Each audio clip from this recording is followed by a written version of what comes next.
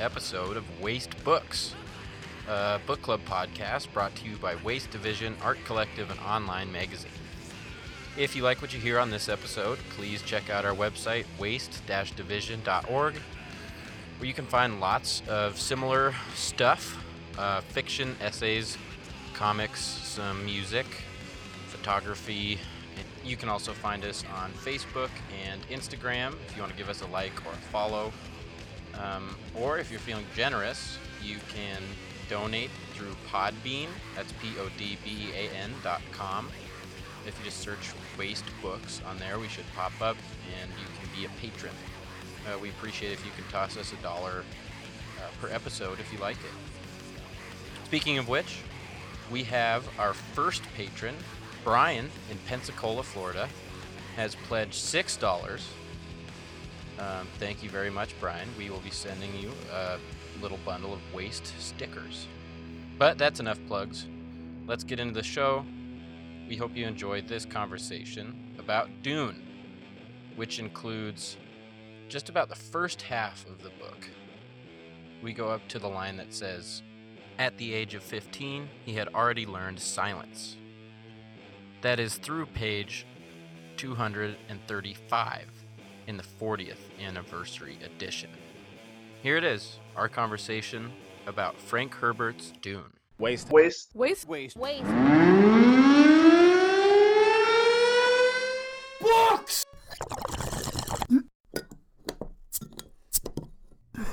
I'm pretty ripped. Damn, you found some chong? Yeah, I went to that Psytrance party on a boat. And, that Psytrance party. Well, it was like 5 houseboats linked together. And it was like, oh my god, that sounds amazing. No, dude, it was awesome. Okay, we need to start recording this. Everybody shut up. It's Can like you push record so we can get some stories of bands? Dude, it was really, really like a Psytrance party that's 5 boats linked together. Yeah, it was really low key though. There was like less than 200 people there, and really low key on 5 houseboats. It was loud as fuck, but like there weren't a lot of people, and in the middle of a giant lake. What's Psytrance? It's just like type of electronic music that's like really loud and just sounds like drugs, basically. Is it side like S-I-D-E? Like, no, it's side like your psyche. Oh, like your psyche.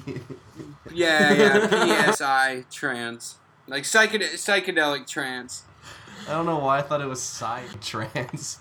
Psytrance. This is a paid advertisement for Diplo. This whole podcast is just branded content for Skrillex. And oh, it's nothing like that. I promise you that. I had a feeling that if I said that, I would insult you in some way. I took the bait. Okay, alright, okay. Can we get into this? Is everybody comfortable with, like, the screens and stuff? Is it a bit easier for just, like, natural dialogue if we can see each other? I probably won't be looking at it, but it distracts me personally. But if it helps you guys focus, I'll just keep my face on here. I think it distracts me. I don't mind it. Cool. Sweet. Well, let's go ahead and introduce ourselves. This is Phil in Billings, Montana. This is Eric in Eugene, Oregon. Hello, this is Cooper in Billings. This is Dan in Bangkok, Thailand. This is Jordan in Brooklyn, New York. And we're the Waste Boys. the Waste Boys? Is that what we decided on? We're the Waste Book Boys. Boys. And we're here to talk about Dune. By Frank Herbert. The man has 2 first names. One of them guys. Just amazing. One of them. Just amazing. Yeah, so who was it going to be, you, Cooper, or Jordan to do the short summary? I have a little something, and I would be happy to, Jordan, if you didn't come up with as it says in the cover, this is a science fiction masterpiece, and I tend to agree. It takes place in mankind's distant future, in which the known universe is being run by a corporation known as CHOAM, several different feudal families, and its main currency is the spice melange, an oracular drug of sorts that not only is used in ceremonies to help predict the future, but also runs their hyperspace flight and is a currency of sorts, with the feudal families vying to control the most amount of spice. And our story takes place on the planet Caladan with the Atreides family. General Padisha has ordered them to move to the planet Arrakis, known as Dune, in which this is the only known planet where spice is manufactured and sold. And so our intrepid hero, Paul, the 15-year-old Paul Atreides, is moved to Arrakis with his family and must learn to survive on this terrible planet with royal families at each other's throats and the future of Arrakis on the line. Nice. Just to keep it vague and exciting enough. Very vague. Is that how you pronounce it? Arrakis? Arrakis? I think so, yeah. Okay. That's the thing. A lot of this, like, there's going to be some pronunciation different. You know, like I always said Freeman when I read it, but I think a lot of people say Fremen. I thought it was a play I don't on know why. Freeman. I also thought it could Yeah, be Ericus with the double R, like a Spanish double R. Oh, you were rolling your tongue Arrakis. with it. I like it. I like it. Arrakis. Arrakis. No, I always read it Arrakis. We can just refer to it as Dune if it's going to be too big of an issue. No, Cooper, I did online here. I was watching some talks with the author, and he said your pronunciation, so I think that's right. Arrakis. Arrakis. Mm-hmm. Yeah, Arrakis. Okay. Cool. Now, a little bit of history with Dune. So Frank Herbert was a lot of things. He was a journalist and a photographer and just sort of a general thinker and curious adventure type. He went out to Florence, Oregon, where he was watching the U.S. Agricultural Department try to stop the dunes, the sand dunes that are near Florence, Oregon, with poverty grass. That inspired him. He did a bunch of research. He was going to turn into an article about their effort. I think all that research didn't come to fruition of an article, but it did inspire what would later become Dune.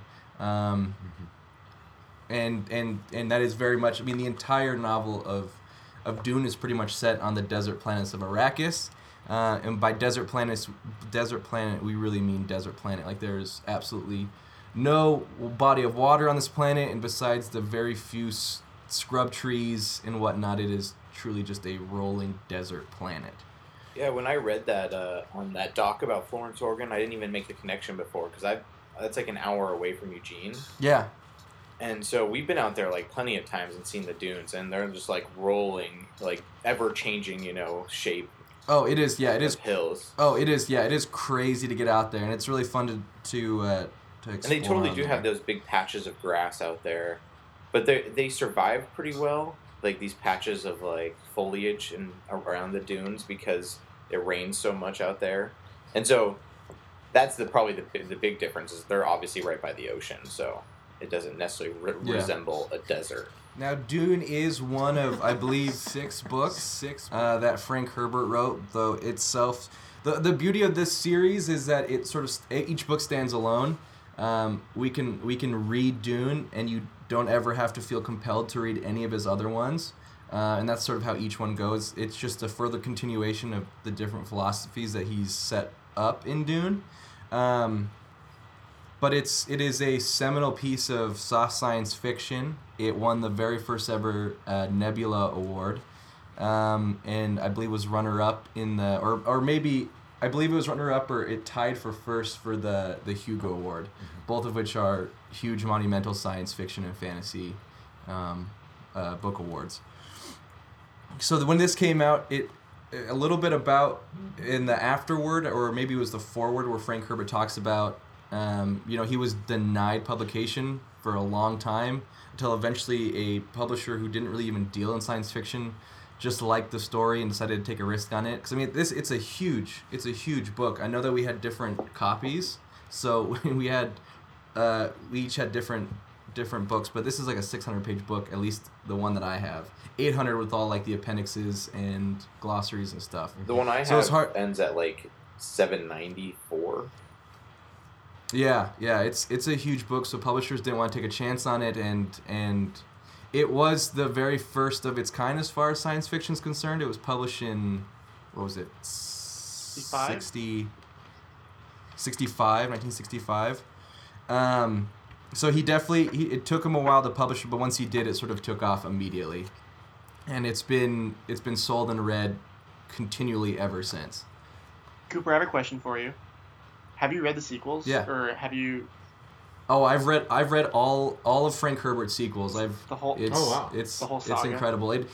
He actually passed away before he could finish it. So the very last one, Chapter House Dune, leaves a lot of things open. So it's sort of disappointing in the fact that it doesn't tie itself up. But what he does with the sequels is super phenomenal. It's the only way I could have ever imagined Dune going. And like I said in the text message, the whole entire Dune series stretches over like thousands of years, and it's across the universe. It is truly like fascinating to think about a cohesive series that takes place over millennia. Mm-hmm. So in this story, I think we should zoom in a little bit. We gave like a pretty broad, I mean, there's a lot to cover with, a whole big temporal and spatial change, but can we talk about our characters a bit in this, and like who's our protagonist and what's going on? Cooper, is that something you want to handle? Happily, because I feel like you're our expert, so we should I would. just use you. Yeah. So we're following the Atreides family, whose home planet is Caladan, the beautiful green blue water planet. We have our antagonists are the Harkonnens. The Harkonnens are a brutal and disgusting, degenerated family who are on Gaetus Prime, I believe, and they kind of have an in with the Emperor Padishah, who is the ruler of all of the feudal families and whatnot. And I wrote a bunch of stuff down because Frank Herbert, I mean, he borrowed so much from Greek mythology, especially with creating the Atreides family, because there's the ancient Greek family, the House of Atreyu, and Atreides actually means being the son of Atreyu, and so a lot of Paul's based on Agamemnon and Menelaus, and if you guys remember your Homer history, those are who started the Trojan War when Menelaus's wife Helen was kidnapped by Paris or left on her own free will, depending on which side of the aisle you want to be on with ancient Greek history. What's I love about this is that the House of Atreyu in Greek mythology is famous because it's a cursed family. So its bloodline was cursed when Tantalus, the son of Zeus, decided to feed the gods his son Paplos as a test of their omniscience. And every god saw through that except for Demeter, who was distracted because her daughter Penelope was kidnapped by Hades. Reasonable, that's understandable. And she ate a piece of Pelops' shoulder, and because of that, the gods sent Tantalus down into the underworld, where he would spend an eternity standing in a pool of water beneath a fruit tree. And every time he'd reach up to eat the fruit, the branches would move up. And every time he bent down to drink from the water, the pool of water would go away. Thus is the origins of the word tantalizing. Fun little fact there. Anyways, that forever cursed the Atreyu family, and I think you can definitely see that. Yeah, Atreus family. The Atreyu family. Yeah, Is that what you said? You said Atreyu like the House band. of Atreus. Yeah, Fucking it's sick. That metal band Atreyu. Well, I think they probably took their name from the band, this so ancient Greek the ancient Greeks family. took their name from the band. Yeah, that's what I'm thinking too. I think they were just Spatial time, just man. a group, a special class of people with the foresight of. Where they were indulging in some spice melange. Yes, that's probably it. Anyways, the whole inspiration, it with that in mind, it makes sense why all of the Atreides ended up in some bad shape or another until it took Paul who broke the curse of the family. So that's, and I didn't see really anything. I mean, there's a lot of real life historical royal families that the Harkonnens could easily be based off of. I didn't find anything specific. And those are kind of the two big families that we're dealing with. And then, of course, we have the Fremen on Arrakis. And if my understanding is, the Fremen were like the first human colonizers on the desert planets of Arrakis, and then over generations just slowly became what they are in our story. Because I for myself at first, when I started reading this, the Fremen almost read like an alien species. I'm not sure if that was anybody else's original thought. That was a sort of a confusing point for me until I had to realize, no, there's no aliens. We're not dealing with any aliens in the universe of Dune. Right. The Fremen were the first human colonizers who just sort of went native. But they've adapted to where they look so different, and like Yeah. I don't know if we want to talk about. It's kind of interesting with their eyes and stuff. Right, which is a side effect of being addicted to spice melange. Now, like, that part gets confusing too, because I think spice is just a general term, and then the name of that spice is melange. But it's usually referred to as spice. But they say, and they usually refer to it as tasting like cinnamon. Yeah. Like most of the time. So can we talk about spice real quick? Because that's the real driver here. And maybe we could talk a little bit about, like, sort of myths. One of the myths that this takes. Which is kind of like what you see on Avatar, the movie, or like Dances with Wolves, or whatever kind of... Or it's in the song, that Gorillaz song about the mountain. Yeah. But it's just about outsiders coming to harvest this really valuable thing and not having any regard for pretty much anything else other than themselves and their object of desire. And so in this we have basically the Empire that's interested in spice. I'm kind of confused about how the Empire has different branches through different houses, and like we should definitely talk whose about side that. everybody's on. We need to talk about that kind of thing. But so I was mentioning earlier, like, that reminds me totally of like kind of medieval fantasy style. Yes. Yeah, it's feudal. Where like I've been watching Game of Thrones recently, and it's all about like houses and like bloodlines, and like, you know, the importance of like the symbolism and strength of your house, and like, and that's totally all throughout this as well. Like with Frank Herbert didn't necessarily see this in his time frame, but we certainly live in a very Dune style society in which we have very wealthy aristocratic families around the world who then help run or are a part of these corporations that also run the world. The Dune universe is I mean, just think of these families just being very wealthy families. And then there's CHOAM, which is the Combine Honit Ober Advancer Mercantiles, which is the giant universal developmental corporation. So all these families are just working in part with CHOAM. CHOAM is this giant bureaucracy. But the feudal families are also run by an emperor who would just the emperor of the universe. So that's the connection here. We very much live in that sort of time frame. But it is sort of initially confusing. We're like, who is really, like, what's really in charge, or what's really happening here? But essentially, it's just an emperor who runs all these wealthy families, and in part working with this giant corporation that is CHOAM. And there's the Space Guild too. Right.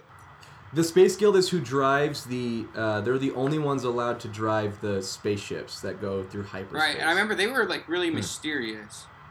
Right, like no one interacts with them when they like travel. Like, it's really strange.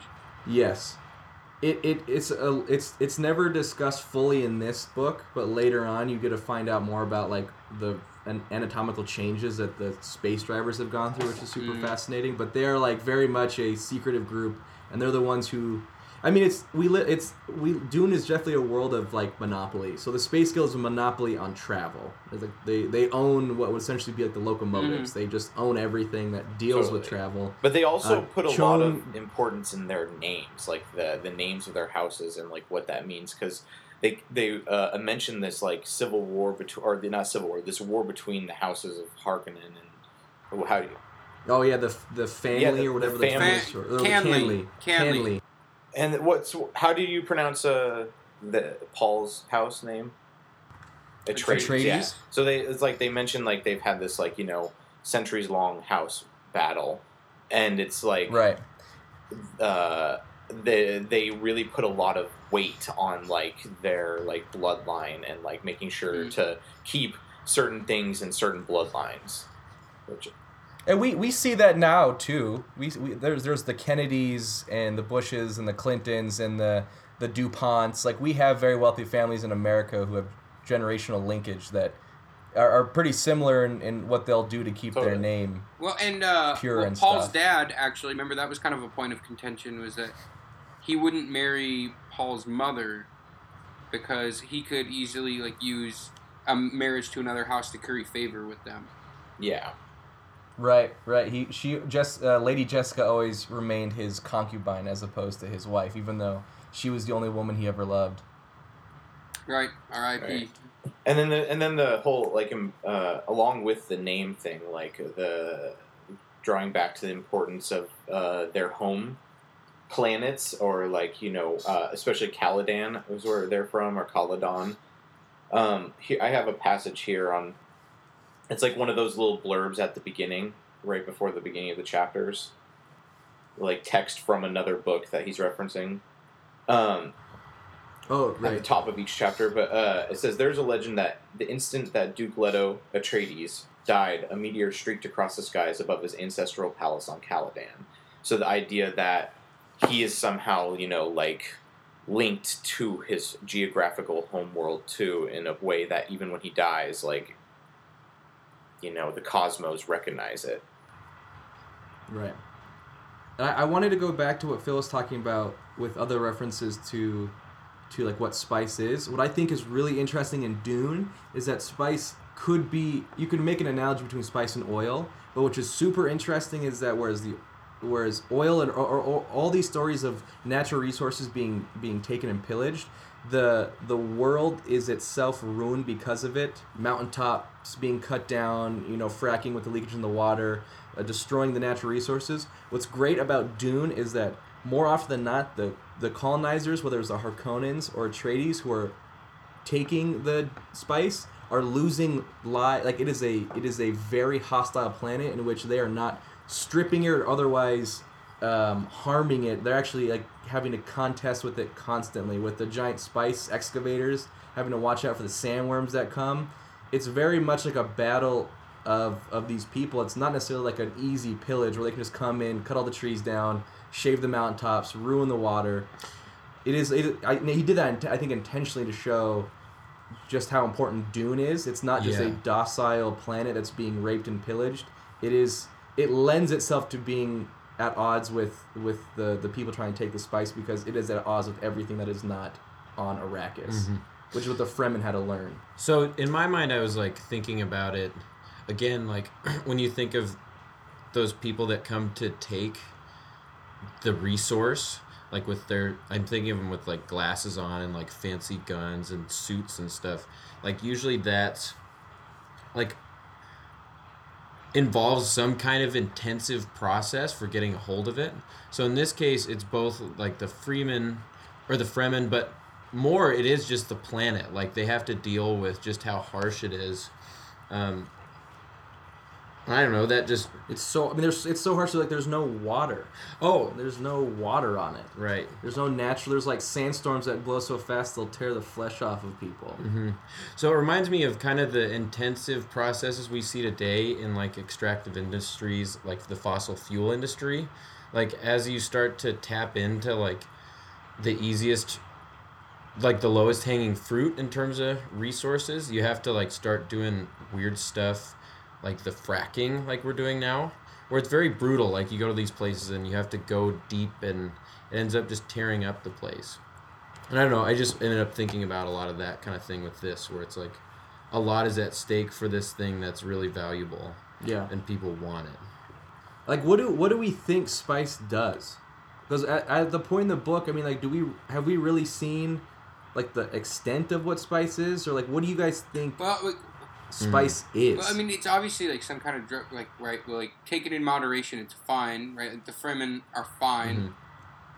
Mm-hmm. Like, they can live like normal lives and shit. But I remember him talking a little bit about how if you abuse it, you could go down south pretty quick. Right, and if you remember, like, they refer to it as like a geriatric drug because apparently it has like some life extending properties. Where if you take it in like your morning coffee, you become a slight addict to it, but apparently it has some life. They just refer to it as a geriatric property where people who take it live longer. So that's one thing we've seen spice do. Also, it can like grant precognition. Right, like they can sort of see into the future, supposedly. Right, I remember. Yeah, Paul does that toward the end, first part. Is that true for everybody, or is that true of just Paul because of Paul's status as this Messiah figure? Wikipedia told me in general that that's an effect of it. Although I think we've only really seen it with Paul so far in our reading, but Wikipedia had other things to say. Got it. So I think we should talk about Paul. He seems to make sense as like a vehicle to talk about what happens. The man of many names. Yeah. Or I guess the child of many names. So, like, maybe one way I would start into that is talking about, like, how every chapter has, as an epigraph, is that an epigraph? I believe so, by the Princess Arulin. Epigraph. So it's like different little excerpts from these, like, historical or religious texts, right? Mm-hmm. Or like books of sayings. So you kind of like, I think we were talking about this before we started recording, but you get a sense of, even though this is in the future, there's also a sense of this already being history because of these documents, like, right? Because it'll say, like, I remember in the chapter, like where we see the treacherous traitor Dr. Hewitt, like it has a quote from the religious book where it's like, damn that Dr. Hewitt, or something similar. So you get a little foreshadowing through this historical text of what's about to happen, and kind of who this doctor is in this. Like, this struck me as a really Shakespearean arrangement, like in that you have these high power people competing over like large swaths of land and resources. So you get some of that. And also, like, right off the bat, like, the mystery's removed. I mean, you get a sense early on that Paul is Muad'Dib. Yes. It doesn't hide that. But so what's exciting then is you have this giant tome in your hands. You're like, well, what happens to lead him to be this Muad'Dib? And you get other hints. Like, remember when he first gets onto Arrakis, they're shouting, the Fremen are shouting Maudi at him, which Maudi is the Freeman term for, here, I had it right here, because he has many names, but he will eventually be, Maudi is he's the Messianic legend, the one who will lead us to paradise. They also refer to him as the Lisan al-Gaib. He's the voice from the outer world. In Freeman Messianic legends, an off-world prophet, sometimes translated as giver of water. So right off the bat, people are seeming to place a lot into Paul. And even like the very beginning of the book, when the Honorable Mother, or whatever she's called, the woman from the Bene Gesserit comes, she does the Kwisatz Haderach test on Paul to find out if he's human or not. That's how we begin the book, is already knowing that he is something special, and he's passed the test and proven that there's a possibility that he could be the one they were looking for. I think that's something important to bring up, is his mother's race. Well, not a race, it's a religion. I mean, but is it a religion? Well, it's like what did it like in the glossary? It says like it's a school of like mental and physical discipline or something like that. But yeah, it's just some kind of just like spiritual organization. I'm of women only, but of mostly only women except for Paul. Well, that's like because it touches lightly on it, but if you read the appendix in Dune, the Bene Gesserit are a group of women who, over the millennium, have developed they're genetically trying to create their Messiah, which is the Kwisatz Haderach. And so it touches on this in the book where, like, they plan who marries who, when the Bene Gesserit are allowed to have children. Like, throughout the book, women are frequently, like, collecting semen from the men because they've been, like, been programmed to be like, all right, that's the time you should grab it, because they're point does that become a race? Well, I think it's sort of like, it's what his idea of what nuns of today would evolve into, because they are like the Christian Catholic people, and it's not a race. They're just They're just But religion. if you're fucking with genetics and shit, I mean, at what point when you're creating the perfect type of person you're looking for, does that become like a race of its own? That's an interesting question. When they've perfected Well, that. and I think it's probably what they're getting at when Paul is something different. For sure. Right, that Paul not is the well. case? Paul is their Messiah, so that it's their second coming. I don't know if that makes it a race or not, but because the Bene Gesserit are able to use spice to look into the future a bit, they have and more importantly for the Bene Gesserit, they're able to look into the past. They're able to touch into a bunch of like the centuries of other honorable mothers and learn from the past through like the physical. It describes it in very beautiful ways, but essentially it's just like you are Joan of Arc.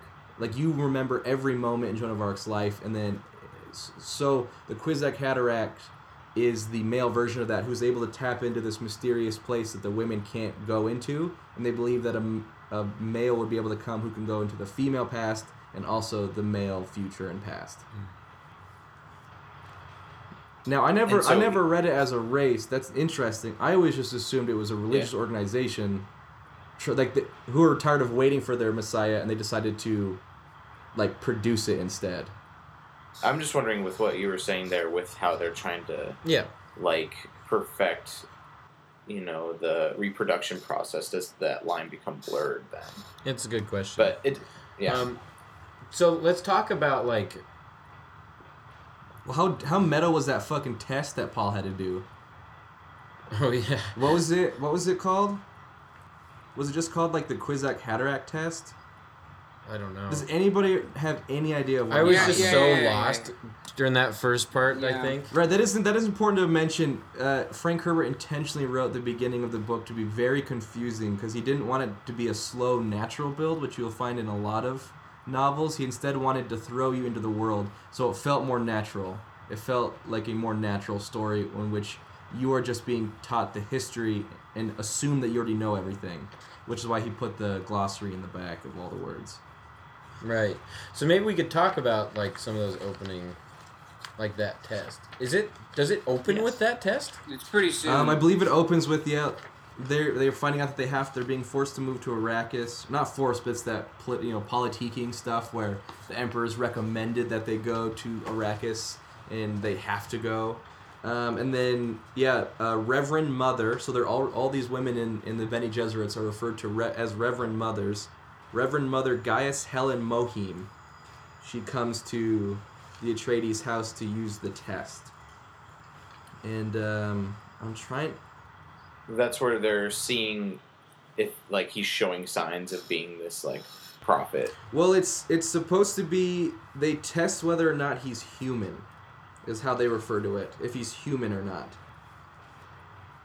Because a human will be able to understand that what's happening to their hand in the box isn't real despite the agonizing pain.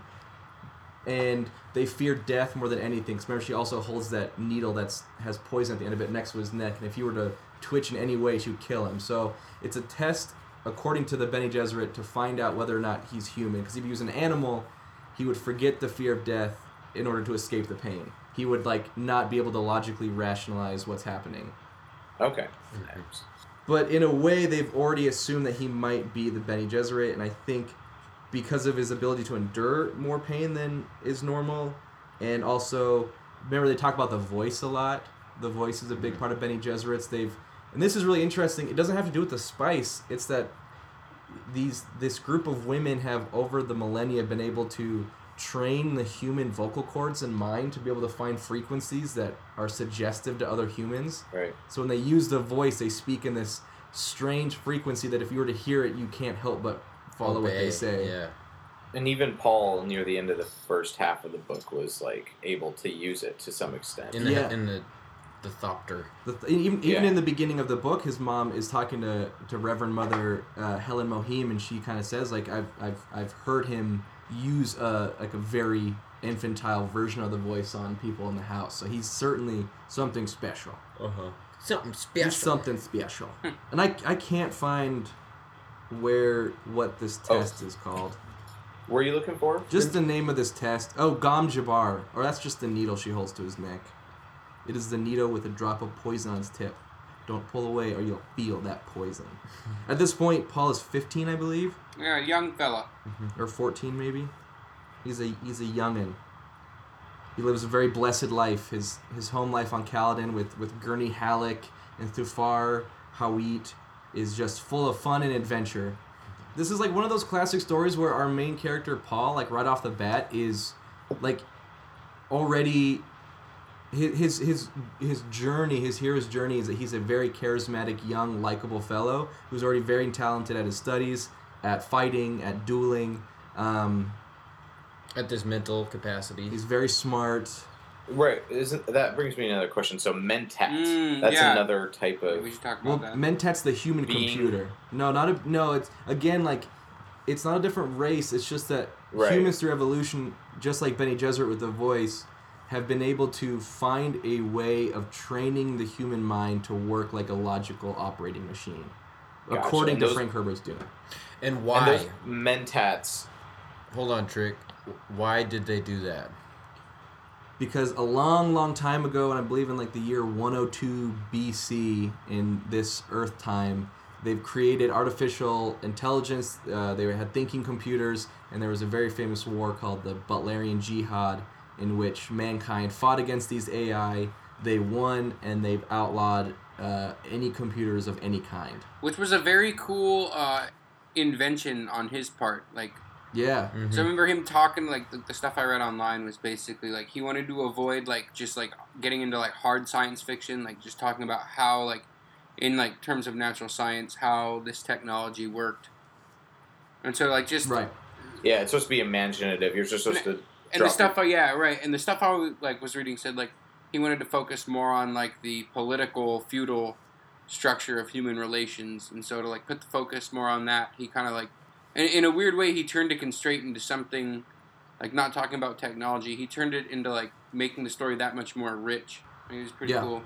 Right. With a fascinating imagination like that, the Mentat to me like makes sense in terms of if humankind rid itself of thinking computers, and they outlawed them, the next solution would then to try and make the human mind more of like a logical thinking machine.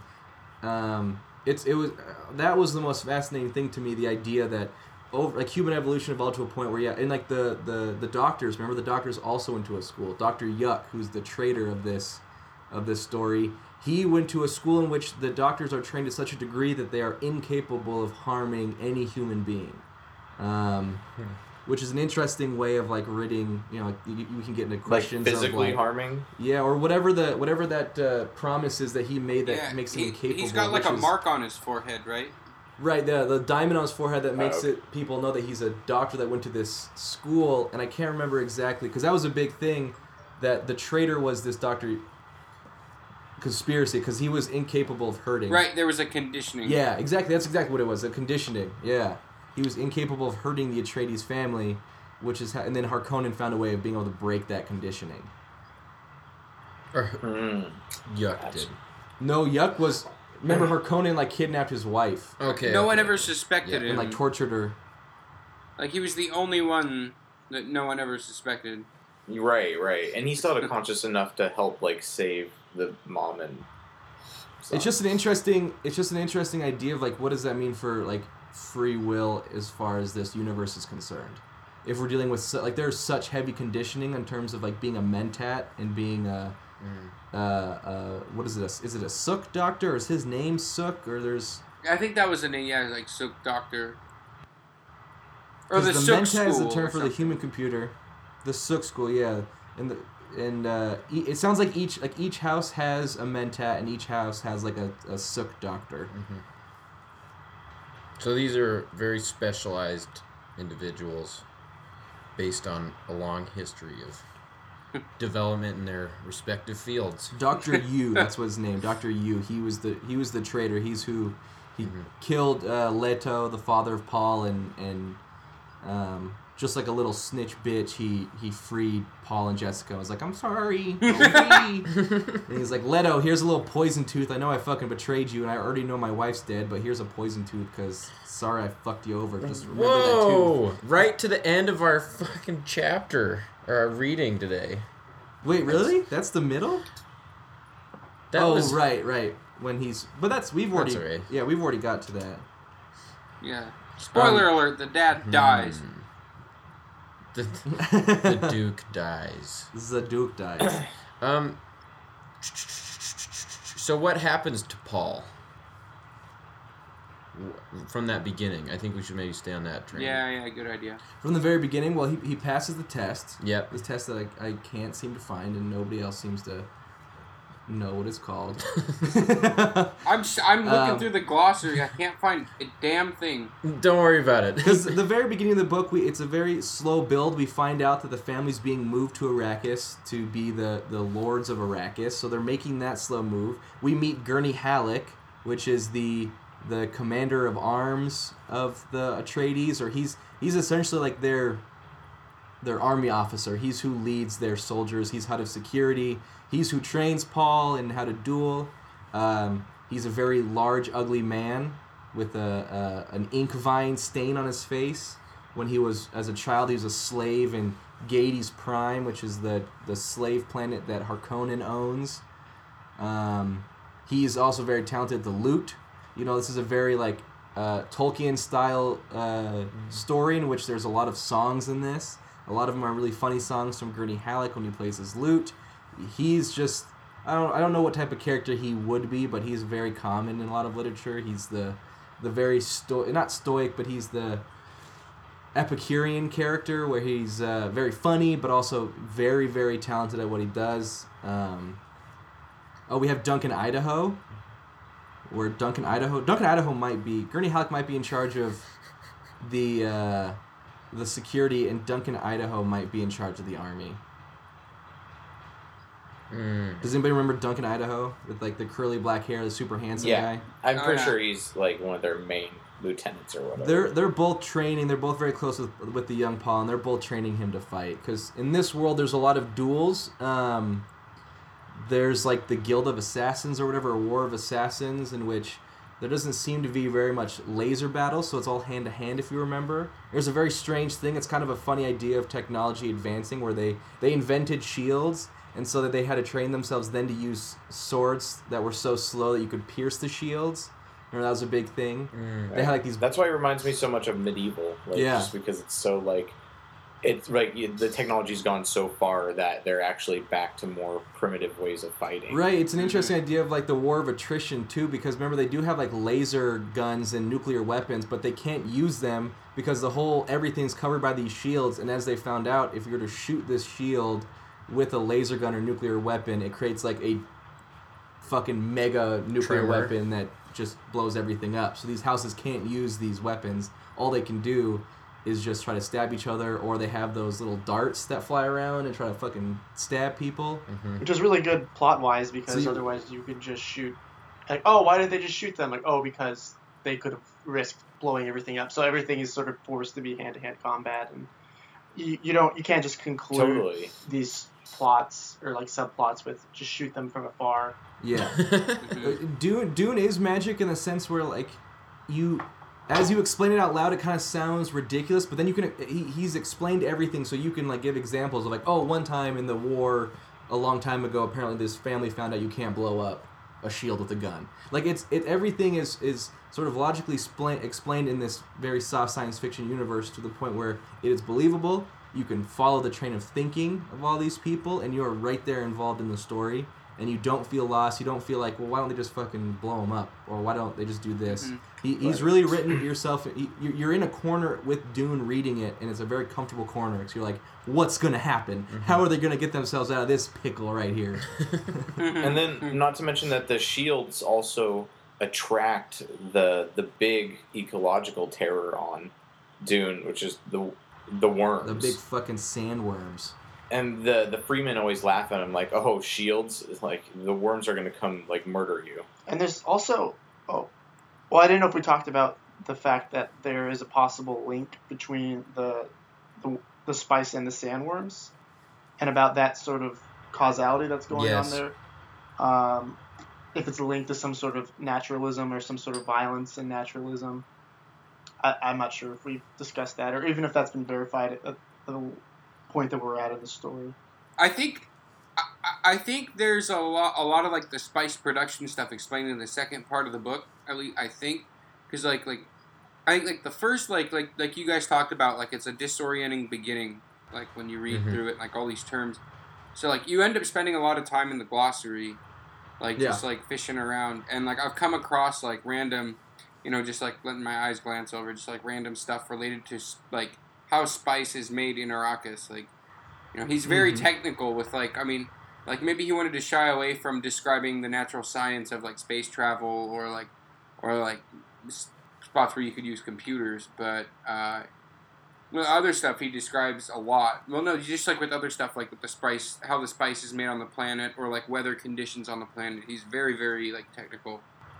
Right, and as of right now in the book, I believe it's just the characters as well as us, the readers, we have some sort of vague notion that possibly the worms are responsible for spice, or maybe they like the spice and they go towards it. We're not sure, but there's worms on the planets and there's spice on the planet. The ecologist mentioned something about how there was a Canes. Yeah, he's a huge part of this story. He's why we have the messianic legend or his father is for the Fremen. I'm pretty sure there's a section somewhere that says that something like the spice isn't manufactured. It's just mined on Arrakis. Yeah, it's a natural product of something on Arrakis. Right. That they don't even manufacture it after they mine it. That it's like it just comes up clean as a whistle. It's ready to go. Right, ready to go, ready to be sold, and just like clean it off. Just dust her off and put her in your coffee. Right. Canes is great. They just gotta filter it for worm poop. Canes is one of my favorite characters because we meet him when he comes on. He's the Empire's environmentalist or naturalist on the planet. Right. But he's gone full Captain Kurtz. He's fucking Heart of Darkness in there. He's Freeman now for life. Yeah, he was cool because he kind of walked that line, right, where he was like technically like the Emperor's page, but like he was definitely Fremen. Like he had the blue eyes and like he walked the walk. He's and married. Talk and like that's what, like everyone else talks about him. They're like the Fremen guy, which shows how accepting the Fremen are as a culture, that they let them in. And like if they respect their rules and their society, then they're allowed in, and they sort of represent just as this. I don't know if it's like fetishizing in like an Orientalist way, but these people who are of the natural are, because they've not been corrupted through these systems of power, they're willing to accept people into their culture, and they have this sort of respect. Like if you give me respect, I'll give you respect in like a Native American way. What was the point of this? The sort of people the sort of people that they are. Yeah, how accepting. Well, and they put a lot of stock in like water with their verbiage. Like when they're talking to people, they talk about not as like people, but as their water content, because it's so precious on the planet. Yeah. Right. And when people die, they harvest what moisture they have in their human bodies.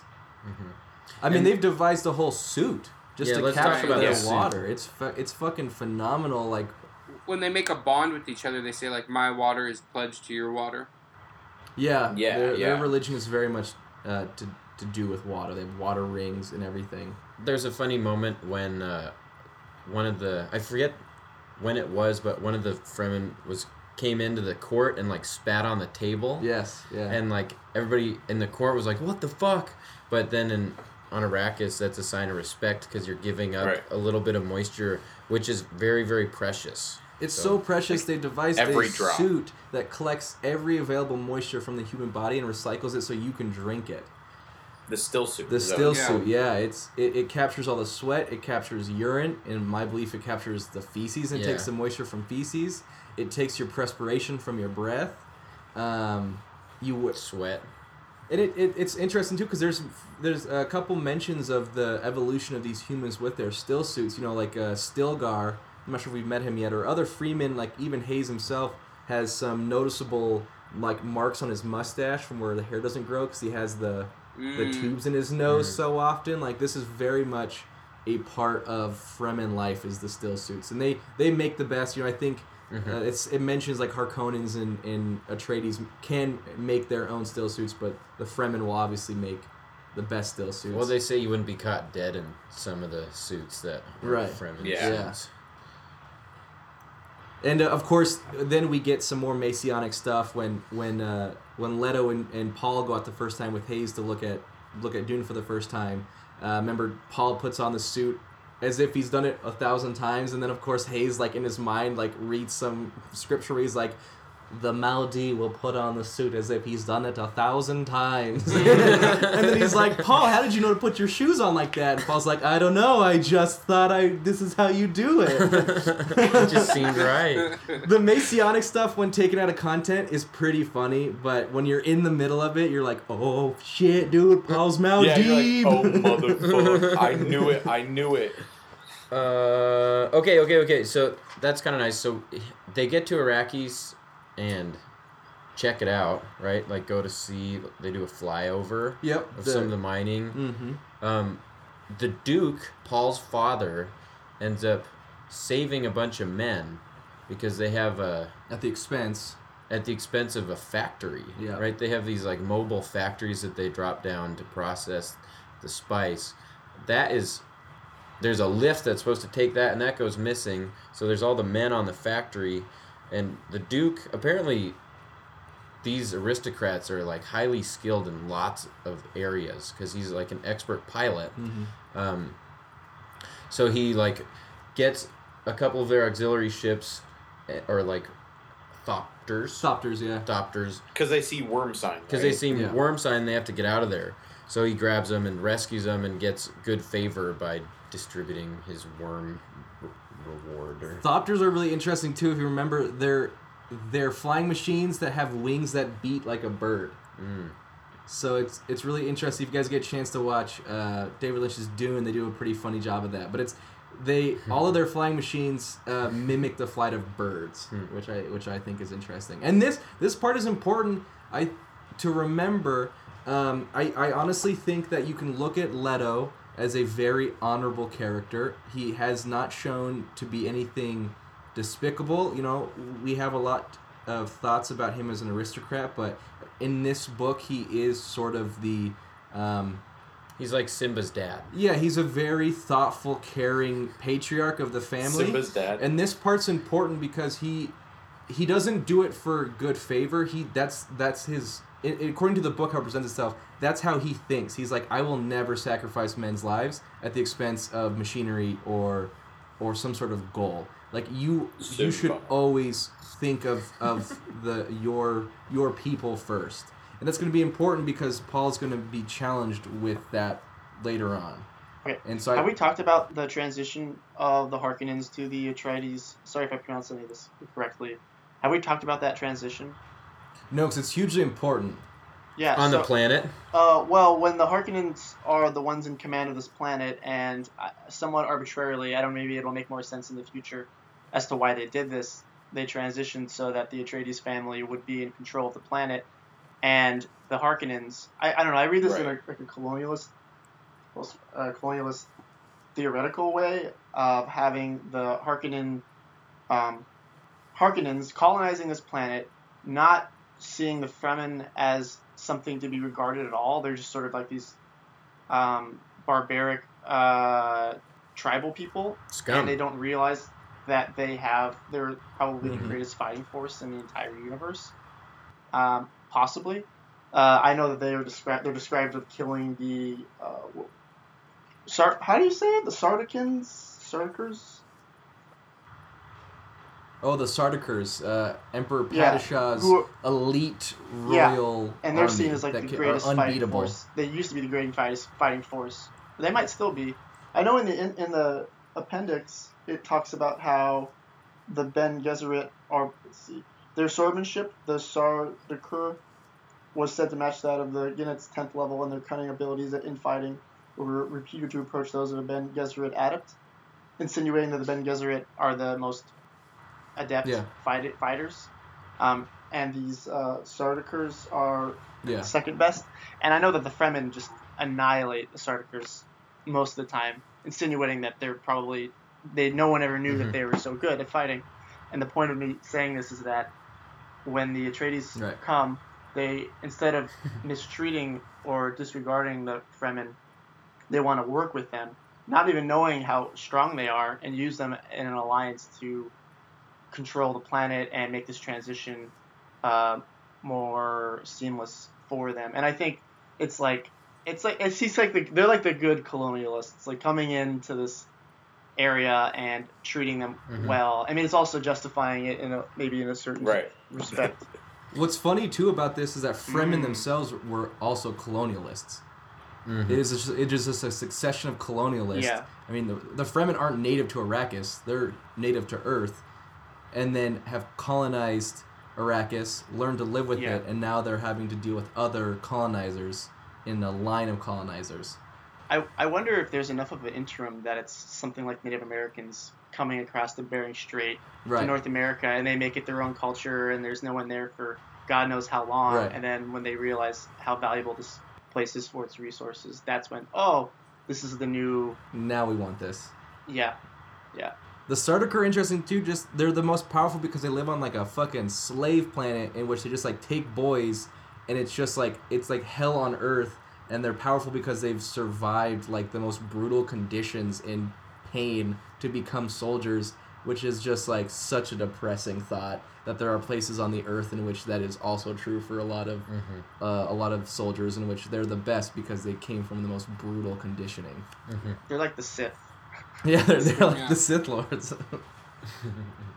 But I think they said that 6 out of 13 survive or die. About half of their adepts die in training, and that they're super reckless and nihilistic and cynical and just will go into battle without any regard for themselves or anyone else. They're just like they're so terrifying. Right, they're just like the Emperor's berserkers. They just are bloodthirsty monsters. So like that's sort of like the looming force, and you get every once in a while why these houses are kept in check by the Emperors, because he does have these Sardaukars, and then so whenever talk of rebellion comes up, that's always the boogeyman. It's like, well, how can we even think of rebellion when we have the Sardaukar force looming above us? Yeah. And then, of course, we have like the secret Fremen who just have these sick Kriz knives that come from the crystal teeth of sandworms. Oh, yeah. Okay. Let's go back. Paul. Yeah. So Paul has this suit. They tour it. The Duke rescues the men, and they go back. And because the ecologist, or the planetologist, as he prefers, is the one taking them on this tour of the planet, right? Yeah. Showing them how stuff works, talking about the systems. And I think something that was really interesting to me throughout this is that in all of their culture, there's a lot more regard for, like, biology and the value of it. And I think that's even reflected, like Cooper mentioned, in the ships that like fly more like birds. And that's kind of like a hip thing now. They call it biomimicry, if you've heard of it, in different design schools, where they just take designs of nature thinking that like, wow, these are the product of millions of years of evolution. Maybe we should try to learn something from it. And they use that. So in this same way, presumably after seeing like the consequences of a highly highly technological and industrial culture that it ends in a machine war, or etc. These people are a lot more sensitive to the powers of life and like the mind, which is kind of related. But in that way, like this ecologist who doesn't like in our culture like get much respect at all is usually considered like a pain in the ass. In this culture is like somebody who's very like maybe the most powerful person, and you see that even in these like the banker at the party later on, or who are the water baron, right? These people like kind of know that this guy like has this power, and it almost is like a mystical power, and he keeps certain things secret because of this idea that someday there might be a messiah that comes and brings water to Dune. Brings water to Dune and life. So where else do we want to go? Like, so there's a tour, doctor, then what? Well, let's see. There's that dinner, and the dinner is interesting. It's fun. It's got it's that funny dynamics between people, and Jessica, using her Bene Gesserit ability, is able to read each people, and Paul's able to feel out each person. I don't know if that didn't necessarily has too much consequence. It's just an interesting look into who has the power there, and like you pointed out, it is the planetologist who sort of, because there's always this talk of, apparently in this universe we have these climate machines which we're capable of bringing to planets that don't have weather suitable for humans, and it just sounds like they have like these giant satellites that can sit over a world and guide and change how a planet's weather is formed. And it seems like Hayes, am I saying that right? Is it Hayes or is it Keynes? Keynes, I thought. Keynes. Keynes? I think it's Keynes. Keynes. Perhaps ironically. He keeps a lot of things secret from the Emperor for what we don't know. But he's keeping a lot of Dune secret so they can't have satellite. Like they're not allowed to have satellites look over Dune, so there's no satellite images of Dune. They can't have weather machines come in there.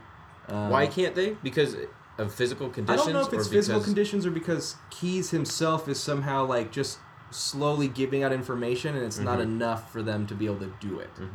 Because he's so native that he's involved in some sort of mystical Masonic religion, in which is really interesting, because we look at Dune as this, the whole hope of most Freemen and the Freeman religion is to bring water to Dune, to change the landscape of Dune. Right, and that's what they think that Paul is going to do, right? Or like exactly the one who they think Paul is like set to like turn Arrakis into like a lush jungle. Right, Maudi, the outsider who brings water and like leads us to paradise, is what they believe Paul is. So I had a quick question about Keynes. Was he born Fremen, or did he become Fremen?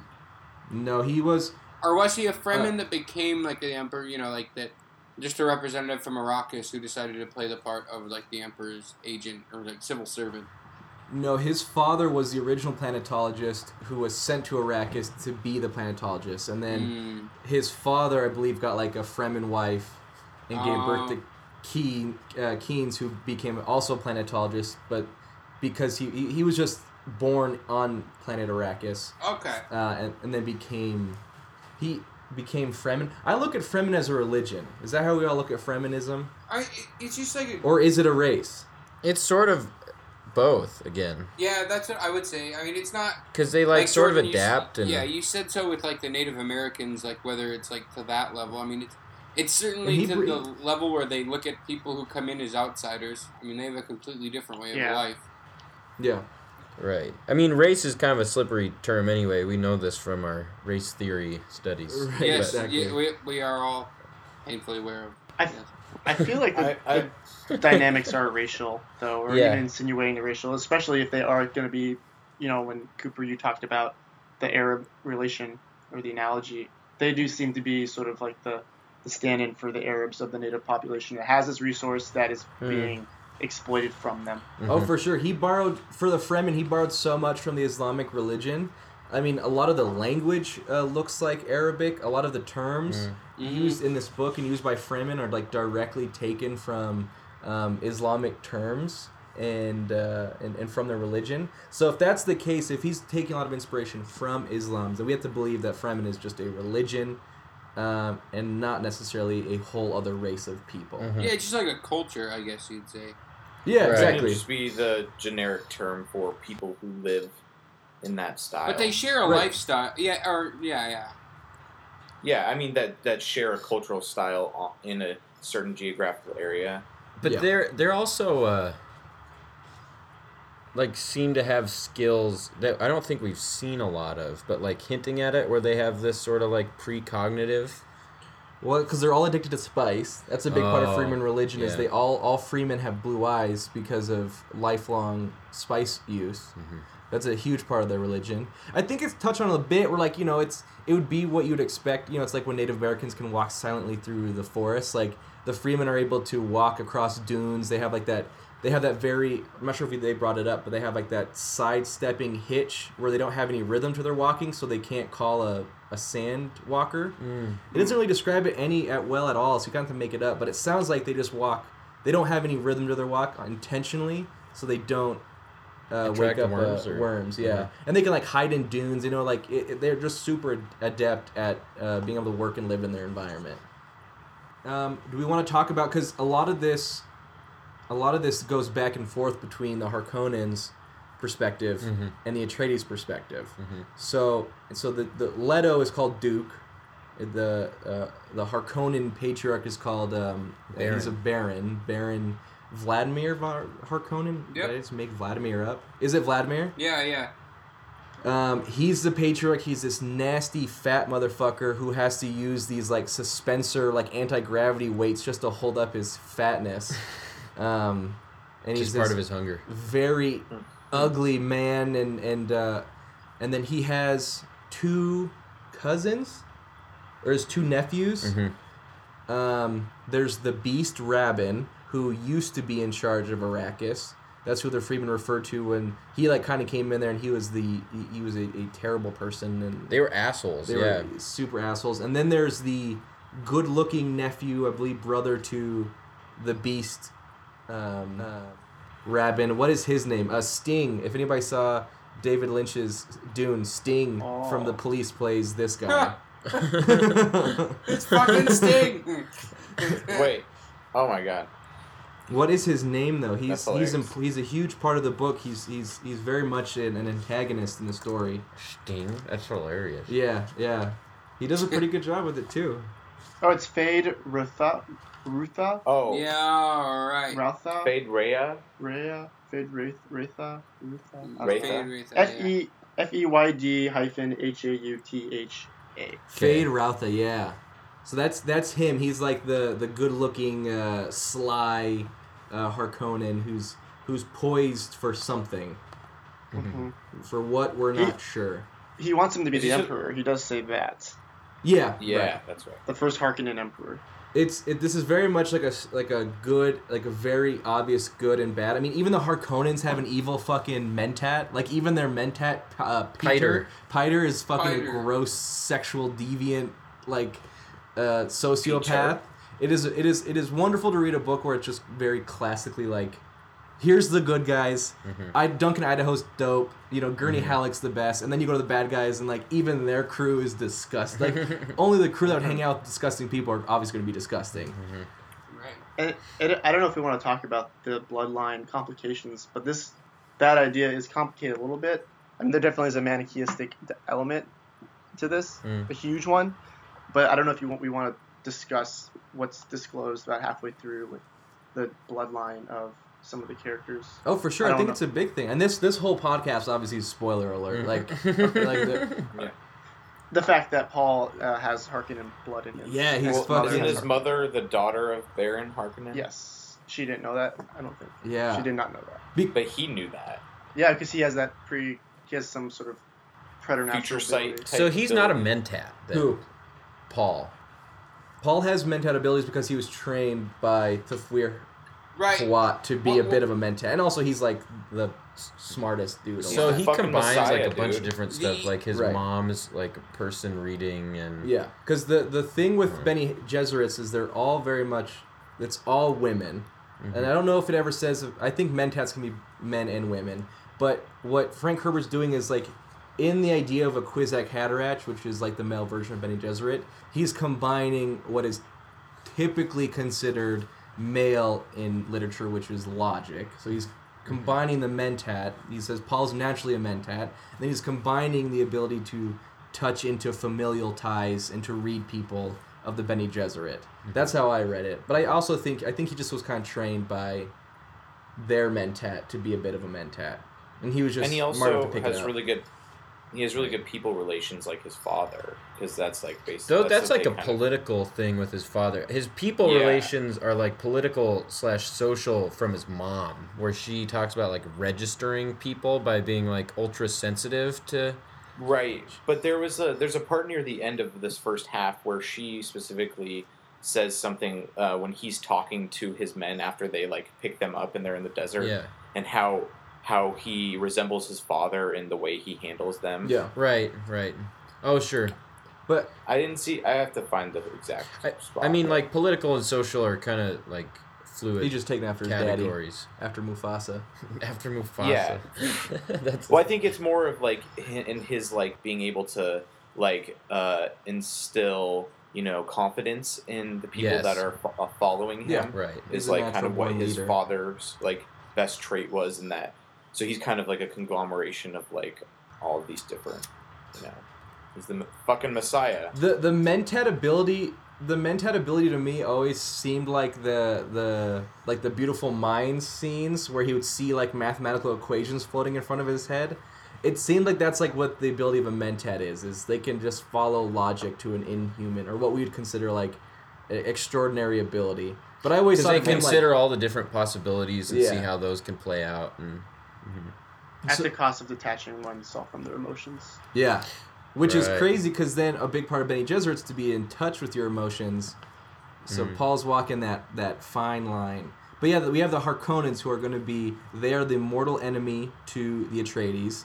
They've been in a Canley for a number of centuries, which is like a feud, a or term like, yeah, a family feud. And so, yeah, can we remember, there is a reason why, if I remember correctly, I believe the Harkonnens are working with the Emperor. And they like made an agreement. They're like, you know, we have this Canley with the Atreides. We want to get rid of them, and we both want to be in control of Spice. So how about we'll give up Arrakis, you force the Atreides to take Arrakis, and then we'll devise a plot to get rid of them. That's what we know so far, I believe. Has that been stated? I think in loosely, I mean, the Duke certainly suspects something. He, you know, there's a lot of it is very much. And I think the Baron alludes to it too when you are in like in his inner monologue when he's talking and you see the scenes with him. Right, him and Piter have some sort of scheming going on. The Duke is nervous and sort of is like walking into his own death. There's like some references to where he has to do this, but is aware of the fact that it's going to be at the cost of his own life. But it's in order to hopefully have Paul and Jessica be okay, like to get away. Right now, I think it's muddied. I think as a reader, we're not sure quite he's what a man the of plan duty, is. I get the sense of, and it seemed like that was his duty to go to this new planet, and he was going to follow it because he wanted to uphold his morals. And it's one of those things too, like maybe because it was an order from the Emperor, and if he didn't do what the Emperor said, maybe his family would be punished on Caladan. So in order to not have to suffer the consequences of the ire of the Emperor, he had to do it. So did anybody pick up on just the fucking sexual depravity of Baron Harkonnen? Oh yeah, Coop, bring it back to oh yeah, sexuality. he's a pedophile. He's a pedophile. Like usual. He has He's a little gay. Oh, boy that's like right. Paul. He's a He's a damn. gay This pedophile. is a PC He's a gay podcast, pedophile. okay? Wait, Well, specifically, I mean, he missed loves little boys. No, yeah, he actually loves little boys. No, yeah, there was that one scene where he fucks them to death. oh, he was Does he? They always kills him. Oh. well. And there's that scene where he fantasizes over Paul Right. because he gets like he orders him to A bring a little lookalike. boy that looks like him. Yeah. And he's like, hey, he. I mean, like, what a fucked up empire in which, like, the people who just work for Baron Harkonnen, like, have to live in this world in which if he orders them to bring them, like, a young boy from the village, they have to. Even though they know what's gonna happen. That's so fucking disturbing. Oh yeah. That, like, that's how He's much gonna power and, like, lay on them and how... suffocate them. In the movie by David Lynch, all of the young boys in his retinue have like this like plug in their chest, and when he gets like the need for it, he'll just like be slobbering at the mouth and like zoom because he's always flying around. That's how David Lynch wanted to show him with his suspensors. He's like this fat dude flying around, and he'll just like pull the plug out, and like blood starts pouring out, and he just is like, ha ha ha ha, die, little boy, die. I'm like, I guess this is much better than showing what he actually does in the books to these little boys. Yeah. And I think that's a big part to remember. I brought it up just because a lot of what we'll see in the book is this idea of the fall of an empire. And a big part of it is, I read somewhere that he borrowed a lot from Edward Gibbon's Decline and Fall of the Roman Empire, which is a novel or a nonfiction book by Gibbons, and a big tenet of why he believes the Roman Empire fell was because of the rise of Christianity. And if we look at it in that sense, we haven't really seen much of the emperor or heard much from him. We know that he may not be the most popular dude. And what we've seen from the Harkonnens is that they're this very arrogant, overindulgent, sexually deprived family. Depraved. They're not deprived by any means. You're right. They are depraved. And so it's setting up this idea of there's corruption in the bad guys, and it will be to their downfall. And the Christianity, in this sense, we can look at it as being the Freeman religion. Mm-hmm. I don't know if we've...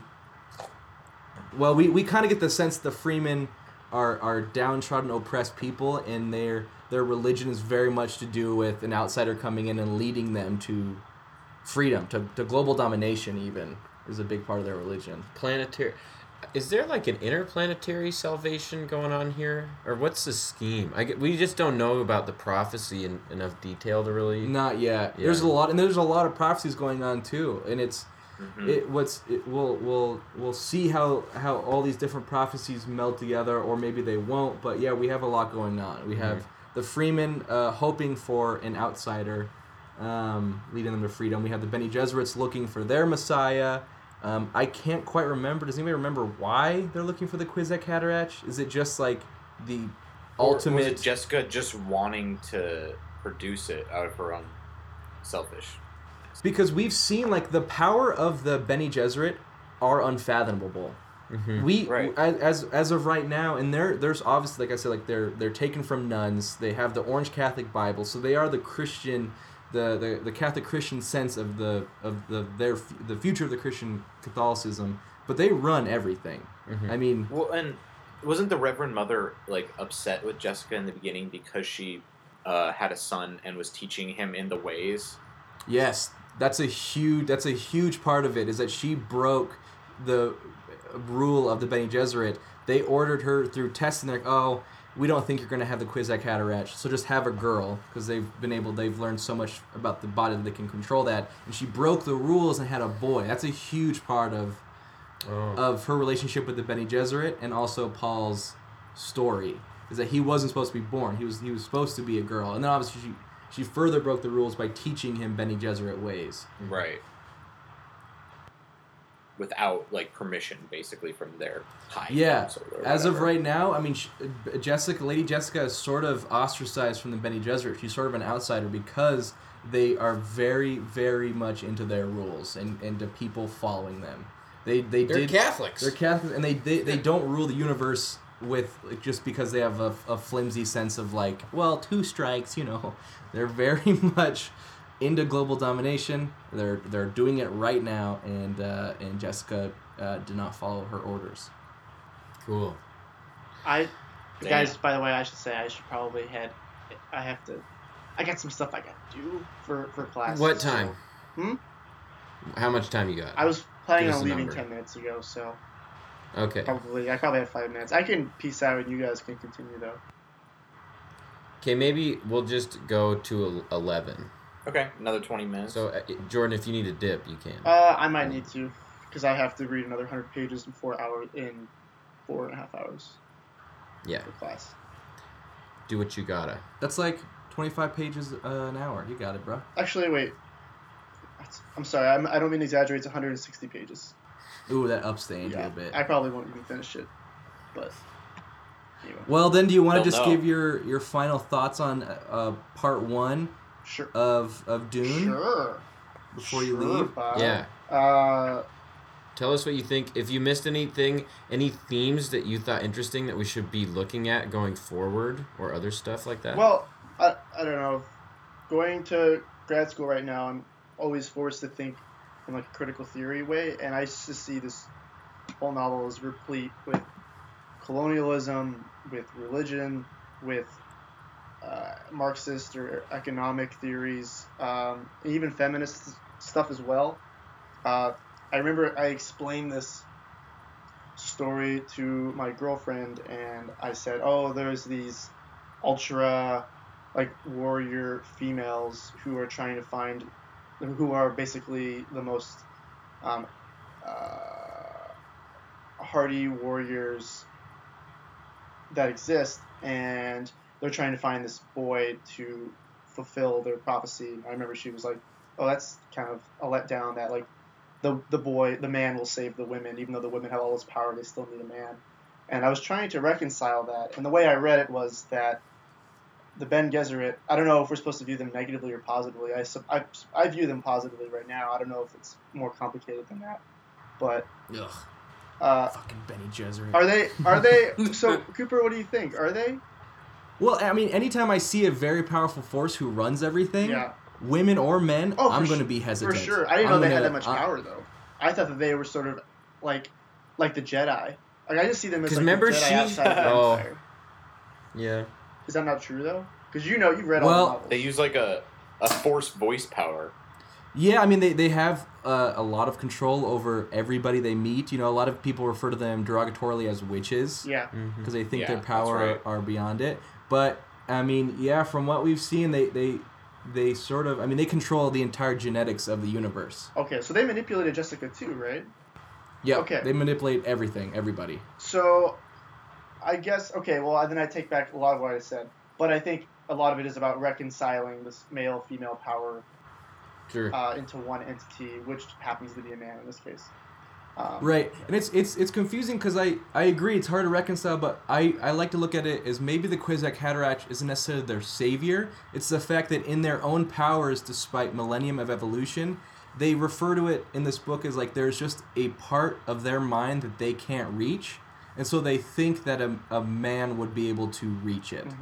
And I think it's more just Because of curious. difference in biology. Yeah, just like exactly. There's just a part of their mind that for some reason in their powers, no woman has ever been able to like sanely return from approaching it, and so they think that that's like the male part of their brain, and that if they got a male who could do the female part and the male part, it's more of just like an experiment. I almost look at it as like you don't want to be a Kwisatz Haderach because then you're just at the fucking mercy of the Bene Gesserit. You're just a puppet, an experiment, like a genetic deformity who just is like, oh, cool, now we know what that part of the brain is. Unless they have some ability once they find what that entails that is more powerful and becomes sort of like a rogue agent, which is because that's the fear with Jessica giving birth to Paul is that she gave birth to a rogue agent and they don't have control. Especially when they go to Arrakis, they lose even further control. It is this like very intricate plot of like that everybody just trying to gain control. Yeah. So I guess I was reading into that, the feminist parts of it. The fact that the Bene Gesserit are all female was interesting and definitely a purposeful idea that Herbert was going into with gender.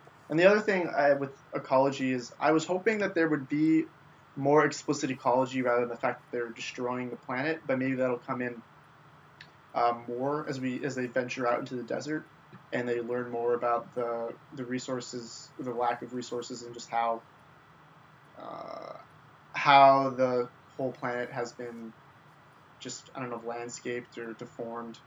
I don't feel like we've gotten enough of that exposition yet. Maybe I'm wrong. Maybe you guys, for those of you, not the not Cooper, the people that are only halfway through, I don't know if you guys feel the same way. Yeah, totally. And even like one of the big draws of the book, the sandworms are just like very briefly touched on, and you only see them in scene one time so far. And they don't even come out. I thought they were gonna like fly out and like Yeah. eat a ship or something. Right. It was just like they saw the mouth of it, and as it was swallowing this huge ship, it was like a vortex of sand, and then like, yeah. Well, so I think.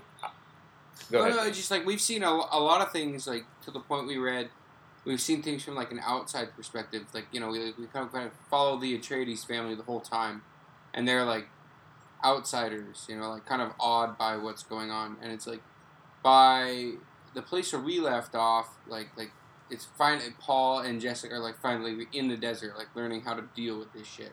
So like we're gonna get like I don't know, that's at least Jordan. I feel you. Like I think we will or at least should get a more like insider's perspective of like how all this stuff kind of works. Yeah, in the second half. Yeah, it feels like at this point, the end of the first part is where the adventure, quote unquote, really begins.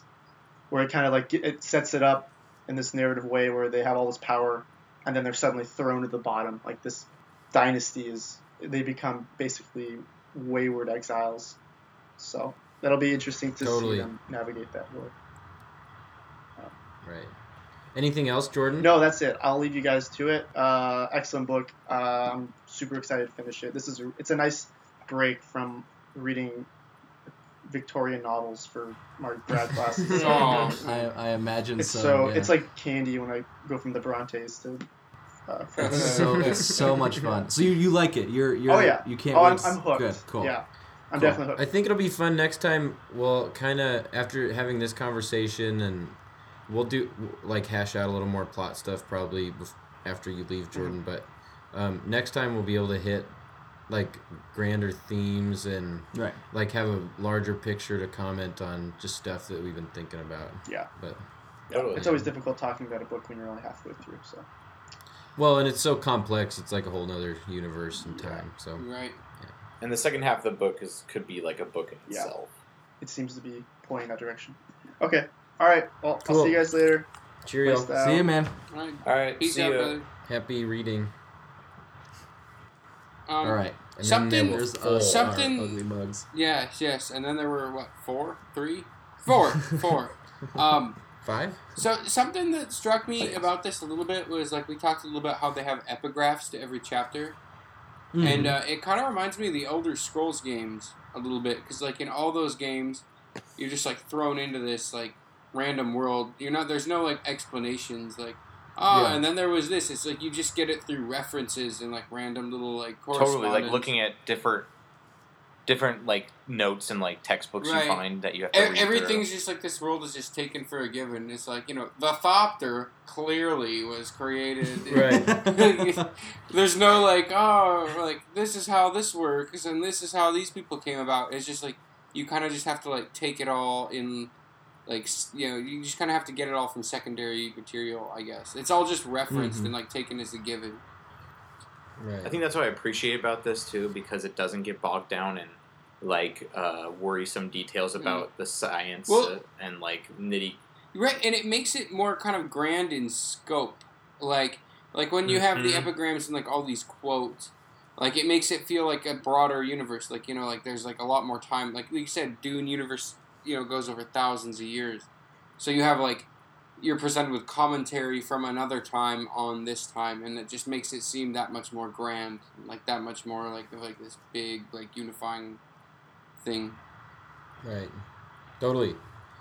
Well, and some of those sayings are like pretty dope, actually. Oh yeah. Fear is the mind killer. Fear is the mind killer. Oh, did she do like the fear phrase or whatever the to rid herself of fear? She does that. A litany against fear. The litany against fear. It's so fucking awesome. Is that, if anybody finds it, that'd be awesome if somebody could read it. Oh yeah, I'll read. Yeah, I got that. We should get some readings in here. Yeah, absolutely. Incidentally, fear is also the state builder. Fear and power, right? Yeah. Right. As the Baron tells us. There's quite a bit more too that we could talk about. It sets up a lot in this first part. Jessica's pregnant with a daughter, right? With Duke's daughter. The battle language. What about it? It's just I love that. I love the idea of that evolving, and it also becomes the idea of languages in this world and being able to communicate non-verbally is a huge part. Oh yeah, in the dinner there were all the hand signals and just stuff. like the weird like scratching a nose or the different chin words. meant like, oh, watch over here. Like there's like whole phrases, and he keeps it very vague because I don't think he's able to explain it, but they just say they're communicating with their hands, which is phenomenal. I have the litany against fear, gentlemen. Yes, please read it. I think I'm tipsy enough to give a inspired reading. And is this, I believe it. Is this something? Did she read this as they were flying in the Thopter and the Sandstorm, right? Yeah, I think so. After they escaped. Once. Yeah, this comes up as the first page in my Dune 50th anniversary edition. But yeah, I think we've seen it in the Sandstorm when he's piloting the Thopter and otherwise. And so the litany against fear. I must not fear. Fear is the mind killer. Fear is the little death that brings total obliteration. I will face my fear. I will permit it to pass over me and through me. And when it has gone past, I will turn the inner eye to see its path. Where the fear has gone, there will be nothing. Only I will remain. Thank you. That is so awesome. So dope. Yeah. Because there is so much. It's chock full. I just flipped to one of the epigrams from the Manual of Maudid by the Princess Irulin. What do you despise? By this you are truly known. I can just fucking hear just horns and guitars blaring in the background every time I read those. What do you despise? Oh, I had some marked. Let me read one of mine. Oh, this is a cool one. Greatness is a transitory experience. It is never consistent. It depends in part upon the myth-making imagination of humankind. The person who experiences greatness must have a feeling for the myth he is in. He must reflect what is projected upon him, and he must have a strong sense of the sardonic. This is what uncouples him from belief in his own pretensions. The sardonic is all that permits him to move within himself. Without this quality, even occasional greatness will destroy a man. Hell yeah. Mm-hmm. I like greatness talk. Well, and that reminded me too, the myth makers. That's a huge fucking part of this novel. We didn't even talk about the Bene Gesserit myth that they've created in order to like safeguard themselves on any world they go to. They are literally manipulating humankind across the world, creating myths so that their women can be safe in the universe. That's fucking bananas. Like we've seen a bit, like the Bene Gesserit have admitted to like they had a hand in shaping the Freeman religion. Yeah. They manipulated the Freeman religion, and then which gave rise to their respect for Reverend Mothers, and then Keen's father gave them the myth of the outside Messiah. So it's because the scope of Dune's so big, Herbert's able to give reasons for these we look at Freeman as this respectable culture, but then you can look at them as just colonizers who was manipulated by these powerful women that led to then a very powerful and thoughtful and ecological people. It's fucking brutal and crazy to think of just in terms of myth making. That's the Bene Gesserits they're in the game of myth making. Does anybody remember that? Or what's that called? Because they keep referring to the term. Oh yeah, there is in my glossary. There is a specific term for that. That's what I'm searching also in my glossary. Let me look at my glossary. Yeah, pull out the glossaries. There's a term for what these Bene Gesserit women do. This will be fun. Just silence as we search. Let me sing a little tune while we wait. Oh God! Oh no! Please, no, Eric. Shaitan. That's pretty cool. That's what they call Satan. I whip my hair back and forth. I whip my hair. Oh, sorry. Let's see. Reverend Mother. So that's the term for a proctor of the Bene Gesserit. One who has transformed an illuminating poison, aka spice, within her body, rising herself to a higher state of awareness. I found it. Did you In find your it? glossaries, look up Missionaria Protectiva. What's it called? Missionaria Protectiva. Oh, that's Sounds right. Latin. The arm of the Bene Gesserit order charged with sowing infectious superstitions on primitive worlds, thus opening these regions to exploitation by the Bene Gesserit. See, Panoplia Propheticis. Oh boy, there's another one. I'm on the chase. Let's go. I'm on the chase. Panoplia Propheticus. Panoplia Propheticis. Term covering the infectious superstitions used by the Bene Gesserit to exploit primitive regions. See Missionaria Protectiva. Oh no! Oh no! Fuck, we gotta go back. Yeah. A Mobius loop. That's so fucking I had totally forgotten about that. That that is like. Well, and I mean, again, going back to the power of the Bene Gesserit in the universe, it is being slowly shown to us that they are really affecting everything that they touch. basically, what I got was like they are the big players. Besides, like, so it's basically you have the Emperor and the Sardaukar or whatever it is, and like you got the Great Houses, the Bene Gesserit, and the Space Guild, and the Choem, whatever the Yeah, the corporation. which we have only heard a little bit about, if I'm correct. Right, it's just like a giant developmental company. It's just who like manufactures shit and player. It's just another explanation of the world we're living in which there's this giant corporation, there's a Space Guild, the Bene Gesserit. So is there anything else we need to talk about? Like plot yeah. points? I feel like we should do it like a little stretch in detail over the last part of this part. Just like what happens and where we're left, like where the Duke has the dental implant for the poison and all that stuff. Yeuh.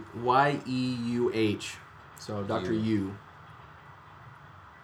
Right, it's the big betrayal by their doctor because Harkonnen captured Dr. Yu's wife and used her to threaten him to betray the Atreides family. He's gonna be tortured and shit. Yeah. Unfortunately, that plan fails. The Harkonnen goes in and captures him. Before Baron's able to get poisoned, he's able to leave the room. Yeah. He leaves the poison, but Yeah. before he could like. He sweeps from the room before the gas can get him. It gets Piter and it gets a couple other soldiers. Doesn't he like? He's unconscious for a second. Isn't he like sort of out of it? Oh yeah, it might have been like a fake out for the reader. Like you think he's dead, and like he comes to. Yeah. He's like, oh, I nearly didn't survive. Right. And then Jessica and Paul have made their escape in a Thopter from a complex, a Harkonnen complex. Oh no, I think they're still in their castle or their estate. Well, but they were drugged and then taken somewhere. Oh yeah, they were thrown into a Thopter and then they were going to be transported, and yeah, they like look up and they see like their family sign that Dr. Yu put in there because he put like still suits in there for him. Yeah. And then I think this is where Paul uses his voice for the first time. Right, because they had the two guards that were going to go dump him in the desert, talking about executing them, and then they used their voice, and then they used his voice to get his mother free. Then she used her more trained voice to make them and body writhing. Yeah, right. She was for the deaf guard. Yeah, that's right. Yeah. Yep. So she gets them free because they fight over her. They're about to like rape her, and she's like, "No." And then Paul just fucking kicks him in the chesticles. And they Paul die.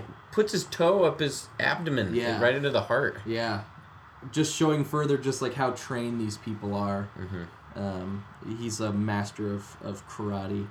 And then they escape, and then they get picked up. Well, a big part. How Just, did that just go? going back real quick. A big part when the traitor Yu kills Leto.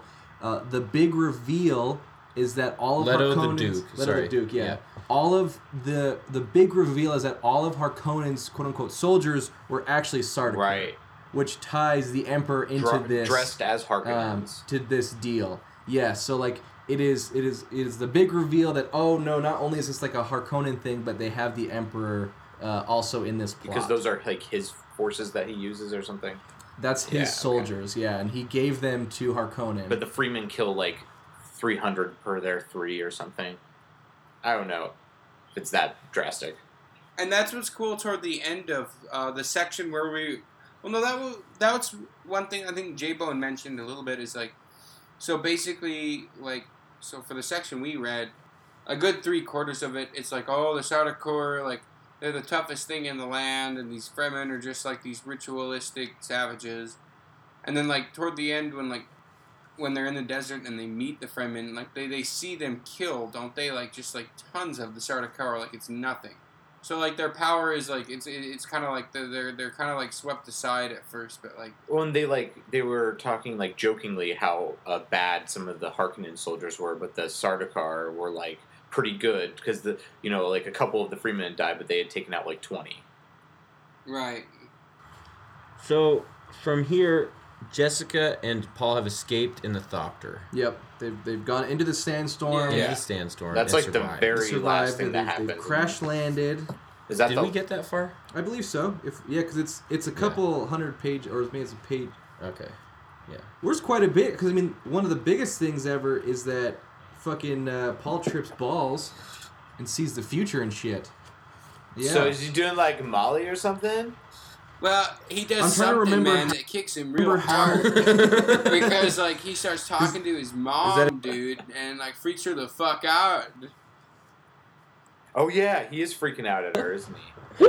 Because a big part is that so they land in the desert and Paul knows he's safe. Here's a part where Paul refers to it. He's like, "We'll find a home among the freemen," Paul said, "where your Missionaria Protectiva has brought us a bolt hole." Aha. And then Jessica's thinking to herself, "They prepared a way for us in the desert, but how can he know of the Missionaria Protectiva?" Again, showing Paul's ability to read people and Like his future sight.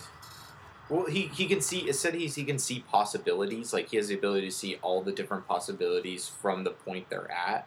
So he's able to like Right. analyze different like paths for them to take and their outcomes.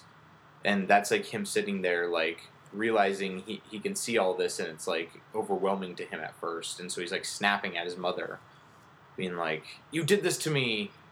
You lied to me. Why'd you train me Right. like this? Why'd you make me like this?" I'm trying to. I didn't ask to be born, Mom. Pretty much. I mean, I just found that part. He's going, "I'll never be a mentat," he said. "I'm something else, ... A freak! Yeah. Yep. I'm a freak, Mom!" It's like that Radiohead song. Or that Lana Del Rey one. Said she's being sued for stealing that one. For copyright infringement or something. I'm trying to find the part because they're in a tent. They're in the desert now. What Yeah. brings on the tripping of face of Paul? I don't know if it's anything in specific, or he just starts and he's like thinking. Like, does he open up his mentat mind and is able to... I thought that's basically Paul's what mind was had happening. gone on in its chilling precision. Yeah, I guess it's just an opening up of his mentat, his like latent mentat abilities. I guess it's just that's what it's supposed to be. He's in the desert, all this stress, and I guess he's back. He's on the home planet of Arrakis, where he's quote unquote destined to be at. So maybe that wakens up his latent mentat abilities, and he's able to. And the fact that he's dealing Right. with his father dying, and he feels like he can't mourn him yet. He feels like he has to like be alert and analytical and like devise their next plan of action. I think that it kind of it's like the whole him Right. coming into himself. There's a lot of what's the word I'm trying to think of? Like, things are being revealed in this section here. We find out through Mhm. Paul that he's yelling at his mom. You didn't want a son. He said you wanted a Kwisatz Haderach. You wanted a male Bene Gesserit. So not only did Jessica, she didn't break the rules in order just to have a son because she preferred a son over a daughter, but we kind of get the sense that she was intentionally trying to get the Kwisatz Haderach either out of hubris or whatnot. We're not sure. This is sort of like we see the end of Paul as a child. Right. Yeah, for sure. That's Oh, yeah, exactly what it felt like. And she even Yes, mentions that I think she- at one point. Yeah, at Like, this point directly. now, she kind of recognizes the change in their relationship, and she almost becomes like not servile, but it very much reminds me of like the Jesus Christ and his mother Mary story. There's a lot of passages in the Bible referring to Jesus sort of being dismissive of his mother because he's this all-powerful Messiah and she's just his helper. Totally, which is how he starts acting toward her, like in kind of a degrading way, like knowing that he has his potential for intelligence and is Right. even higher. He than admits hers. he tells his mother that she's going to bear a daughter here on Arrakis, his sister, even though she had not told him of her pregnancy. Wait, so when they say OC Bible, what is that reference? The Orange Catholic Bible. I believe in the glossary you find out that it was just there was like a bunch of ecumenical groups where like old popes and shit on Earth came together and kind of rewrote the Bible using their newfound information on space and time. Can I just read it real quick? So essentially it's just the updated version of the Catholic I found it. I'm going to read it or real the quick, Christian if you don't Bible. mind. Yeah, please do. The Accumulated Book, the religious text produced by the Commission of Ecumenical Translators. It contains elements of most ancient religions, including the Mahomet-Sari, the Mahayana Christianity, Sunni Catholicism, and Buddha Islamic traditions. Buddha Islamic, interesting. Its supreme commandment is considered to be, "Thou shalt not disfigure the soul." Okay. Nice. So that's what, and then also in this section of the desert, you know, we talked about it, but it's revealed that he knows that Jessica is a Harkonnen, and that he therefore is a Harkonnen. And then there's a section here towards the end of part 1 where she admits to herself in a moment of exasperation that, my God, you know, he's the Kwisatz Haderach. Mm-hmm. So we'll, and then he sort of tells her that like what their next step is to go become full Freeman. Right. That the only thing they have to do now is to walk into the desert, find a Freeman troop, a tribe, and make themselves become part of it. And it's also the first time where we hear the term jihad used. Where Right. Paul refers to what he fears for his future, and that is a Freeman jihad. And something that a jihad from the past too. Doesn't he like reference a previous? Well, there's the Butlerian jihad, and what's interesting, and I kind of want to talk about too, is we have such a narrow view of the word jihad because of the past 2 decades, and Right. because of media, because of where the world's at, and so it's fascinating that in the 1960s, you know, jihad is just a term for a religious war. Right. And so there's just all these very strange coincidences where he used the term jihad to refer to the freeman's desire, but he also borrowed a lot of Islamic traditions to help like landscape the freeman, his freeman beliefs and stuff. So I don't think it was intentional that he wanted to make the Islamic people of his book have a jihad, but it is interesting to look at the coincidence that is what, if you were to mention jihad, I think that's where people's mind would go. Well, do you think he automatically used Arabic traditions partly because of geographical location he was?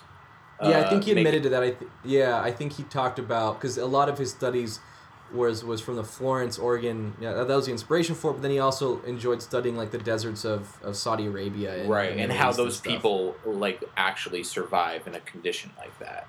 Yeah, exactly. So he used it geographically because that would make the most sense in terms of our mind that the desert people would be of a somewhat Islamic faith.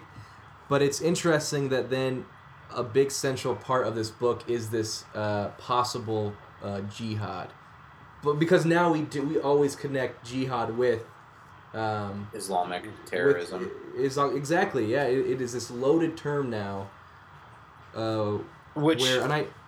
I mean, it can definitely be, yeah. I mean, prior to the last couple of decades, like you were saying, it was just a term used with like general religious zealotry.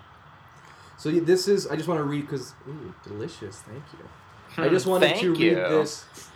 I wanted to read this part because this definitely will become a huge part of it. So we've found that Paul is probably the Kwisatz Haderach.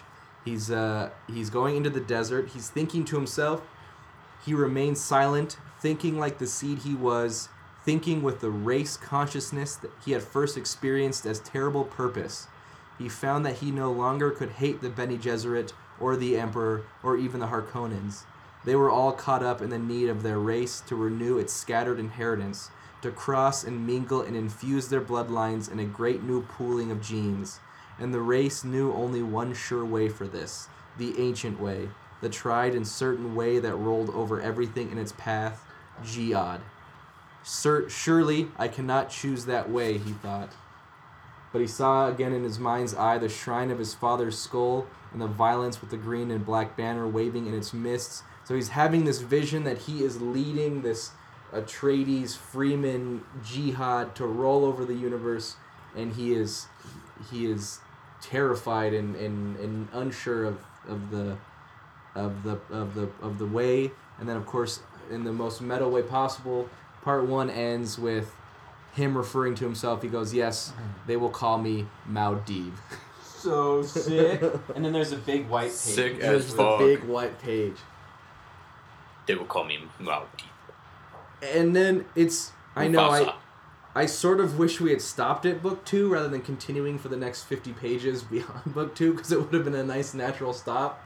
But we did read a little bit beyond that. It's okay. And we can talk about it if we want. It's just sort of the aftermath of the Harkonnens Taking over. Taking over. It's about what happens, with Thufir Hawat, the Atreides Mentat, and how he now has to work for Harkonnen, and Yeah, because he got captured while he was with the Fremen. yeah. Well, and so what about Paul and Jessica now are with the Fremen? Is No, they're that- still in the Thopter. They're still in the Thopter. Yeah, that's how this chapter is about to begin. No, the one but- that we stopped at. At The one that we stopped at, they're still in the Thopter. But I thought they met up. They Yeah, traded that guy's no, that dead was body Thufir. for water. Hawat. Right before Oh, the Sardaukar okay, came on right, him right, and right. killed his friend, and then. Right. Okay. But then yeah, sorry, they have that. They're in that Thopter. They meet up with Duncan, don't they? Duncan, Idaho. They met up with Duncan briefly, and then they took when did they go through the Is that well, by- this is the stance from when they first escaped Did that just happen? before he trips face. Okay, right now they're in a Thopter though that Okay. they stole or something, right? That the doctor hooked him up with. Yeah, He sent him down a path where, there'd be another Thopter waiting. and he wouldn't know where they were because he knew he was gonna get captured. Yeah, but he knew that his life was over after he committed his treason. I think the part we're at though is Paul is actually flying the Thopter at this Yeah. point, Yeah, through the storm, he's showing his stuff. Yeah. He's really Yeah. a slick cat. and that's like where our second half discussion will begin. There's a pretty big part too, because they meet up with Keynes, right? And then they go into like his little room, Yes. and then don't the Sardaukar come in there? Oh yeah. Oh yeah. Yeah. So right. Yeah. That's it. And do we know what happens to Kynes or to Duncan, Idaho? Oh yeah. Wait. So yeah, with Kynes, right? He gets captured, I think, but he sends. Yeah, and I think that's probably where Duncan, Idaho dies. I don't think we've learned Well, it yet. I think but that I think that's what's Kynes gonna just happen. Deviates from them at this part after meeting with them. Well, he sends them, right, because the Sardaukar come and infiltrate that place, and he sends them down Yes. this, Yeah. secret passage that's, really long, where they eventually find, an extra Thopter, and that's where Yes, they fly and into that's the where story, and that right? is- the next That is chapter where we begins. stopped reading. Okay. Yeah. So Paul is tripping balls in the Thopter. No, this is a couple that was that night, and then he went to bed and woke up, and then they went and found Kynes. Yeah, and this Cool. is because they spent a night in the tent after they had first flown into the desert. In the still tent, yeah, everything Fremen has to do with collecting water, so that tent was collecting their moisture that went off their body into. And then they drank it, and he talked about how it was flavorless. Mm-hmm. Nice body water. Yum. Anything else? Or this is our first two-parter, so it's hard to be do we continue to talk about themes, or do we just wait till we all finish the book? Have and we just- talked about icebergs yet? Oh, I'm sorry. not sure. Our token There's no mention of icebergs in the icebergs. desert. I had to icebergs get it in in the there. desert. I had to get it in there. But I think if we just want to say, none of us. Maybe there will be a separate planet discussing an iceberg planet? icebergs. Oh my god, and that Ice sounds planet. amazing. Yes. My dream planet. Just tips of we icebergs. haven't. God damn it. Are I'm you sorry. done? Yes. We haven't really gone around and said if we liked it, so we could maybe wrap it up. Say this is what I liked about this, and this is what I'm excited to see play out, or something. Yeah, as a final thoughts kind of thing. I'm down for that. Is this all our first time except Cooper? I think so. Yeah. Okay. Cool. So you're our prophet. I just remember a lot of it. Let's leave it the end for you. We'll let you have last word. Okay. Dan? Yeah. Okay. Yeah. No, I really enjoy it so far. It's been good. Like we talked about the rocky beginning, and that's Cooper, something you warned us about immediately. You were like, the first 100 pages or so, it's gonna be kind of rough. They're slanging terms around left and right. Oh, and yeah. You don't really know what's going on, but in terms of world building, yeah. It's fantastic. Nothing's ever really been like, oh, well, let's just be abstract and vague about how that happens, and it's the future, and you shouldn't ask questions. Shit just happens. There's nothing really that everything besides space travel and the lack of computers. He's very, very technical about especially the planet itself. Yeah, very, very excited to continue in the second half. See what happens. Really good. It went completely, it was completely out of my radar. In fact, Julius Osby was the only person I knew who, we might have him on next time. That'd be awesome. Yeah. Okay, yeah, that'd be cool. And that was, the only, other than, I knew that it was kind of revered a little bit by, I wasn't sure if it was, Trekkie status or if it was, actual, golden, the masterpiece great that is science claimed. fiction. But then, right, and then, when, Phil suggested it, and, we looked into it, and, I had looked into it a little bit before, I was damn, it's, claims to be the best-selling science fiction novel of all time. This would be, listening to rock and roll music and, not hearing or the Beatles Rolling or Stones, Pink yeah. Floyd or something. Do you have any predictions? Do you want to, Yeah. because it would be kind of fun to listen back to, where do you think the story is going from here? Or no, just one or two thoughts that you are, hoping for. Obviously, thinking. Paul's gonna wreck shit. Obviously, he's just gonna it's so much built up around him. It's obviously he's just gonna take the shit over. Let's see. I don't know. I feel like a lot of the main characters are gonna die for some reason. But yeah, as far as individual predictions, Paul's gonna slay. People gonna die. Paul's gonna slay. People gonna die. Keynes will be a happy man. Jessica will continue to be a proud mother. Yeah. Cool, Eric. Yeah, that's basically it. Cool, Eric. Yeah, this was my first time. We were talking, and I loved it. I was a little bit intimidated by the size of my edition. It was it's 800 pages, but it's like a brook. Yeah, say brook. It's like a book. brick. It's like a book. No, I said. Phil. What did I say earlier? You said brook. No, I said Britch? Oh yeah, I Britch. think so. Sorry, Trick. No, you're fine, dude. But once I started reading it, it's in some parts it's such a blockbuster action movie, space action movie, with some of the more the parts where you see the conflict and everything. And I was able to sit down and I can just breeze through 50 pages in no time. And, Yeah. forget how long I've hooks you. actually been reading. And I just think it's so engaging with the social and political structures and not so bogged down in the techie stuff about the sci-fi that it makes it more engaging, and it focuses more on the storytelling, which I like. Because sometimes sci-fi gets so bogged down in the logistics of what they're trying to talk about that they lose the human and plot. Good storytelling and plot elements, and I feel like this has really good plot elements and really engaging to the reader. Any predictions? Oh, predictions. Well, I predict that we're going to see more worms, and that's what I'm hoping for, because those motherfuckers, I've been waiting, and I saw that one, there was that scene, and I was like, this is awesome, I want to see worms fucking just eat shit, and so... I can't wait. You're going to be so happy. The scale that they've talked about, the size of these worms, just trying to think about in the to deep our own desert. size, it's just massive, as big as volcano rims. Yeah.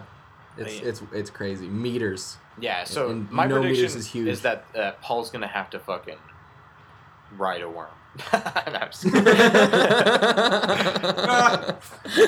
No, to but rescue the spice from the Empire. yeah, and I predict That's my I predict we're prediction. gonna start learning a lot more about this spice and why it's so important and addictive, and so Yeah, I yeah. But agree I'm with glad that. you That's picked this, for Phil, sure. and Yeah. I'm glad that you have already read it, Coop, because it makes it super seamless for you giving us information about it and shit. Yeah. I know. I do feel like a shaman walking along the path. Like You are the Muad'Dib. Right. Well, I think it'll be. Go ahead, No, Dan. something I was going to talk to you guys. No, go- You know, this is being filmed right now, right? What? Yeah, the same guy who did. Is that Yeah, true? the same guy who did Blade Runner 2049. I don't want to say his name because it's French, and I don't want to butcher it. Let's call him Dennis V. Yeah. Dennis. Old Dennis is like shooting Dune right now. Cool. Hell yeah. That's exciting. I That's will. super I will exciting. admit that I did not like the Oh, new Blade man. Runner. I thought it was very Oh. boring. haven't Though seen it. thematically, like how it looked, how it was shot, the score for it was incredible. So I am excited Yeah, to see it what will he does be an with interesting treatment. That's for sure. Regardless of your thoughts on Blade Runner 2049. it. Yeah, it'll be I know. I just fucking dug my own grave with that. Don't worry, opinion. Dan's not offended or anything. He's fine. I He's know. fine. I just ruined the whole podcast. What the fuck? We just have to redo it. Jesus, Phil, just cut it all out. Just cut it out. Phil, your thoughts? I think we are gonna see some cool worm shit and cool spice worm shit. Yeah, I think there's a high likelihood that Paul will ride the worms to free their spice supply. There's a I do. high chance of From Paul The riding Man in worms. Sunglasses.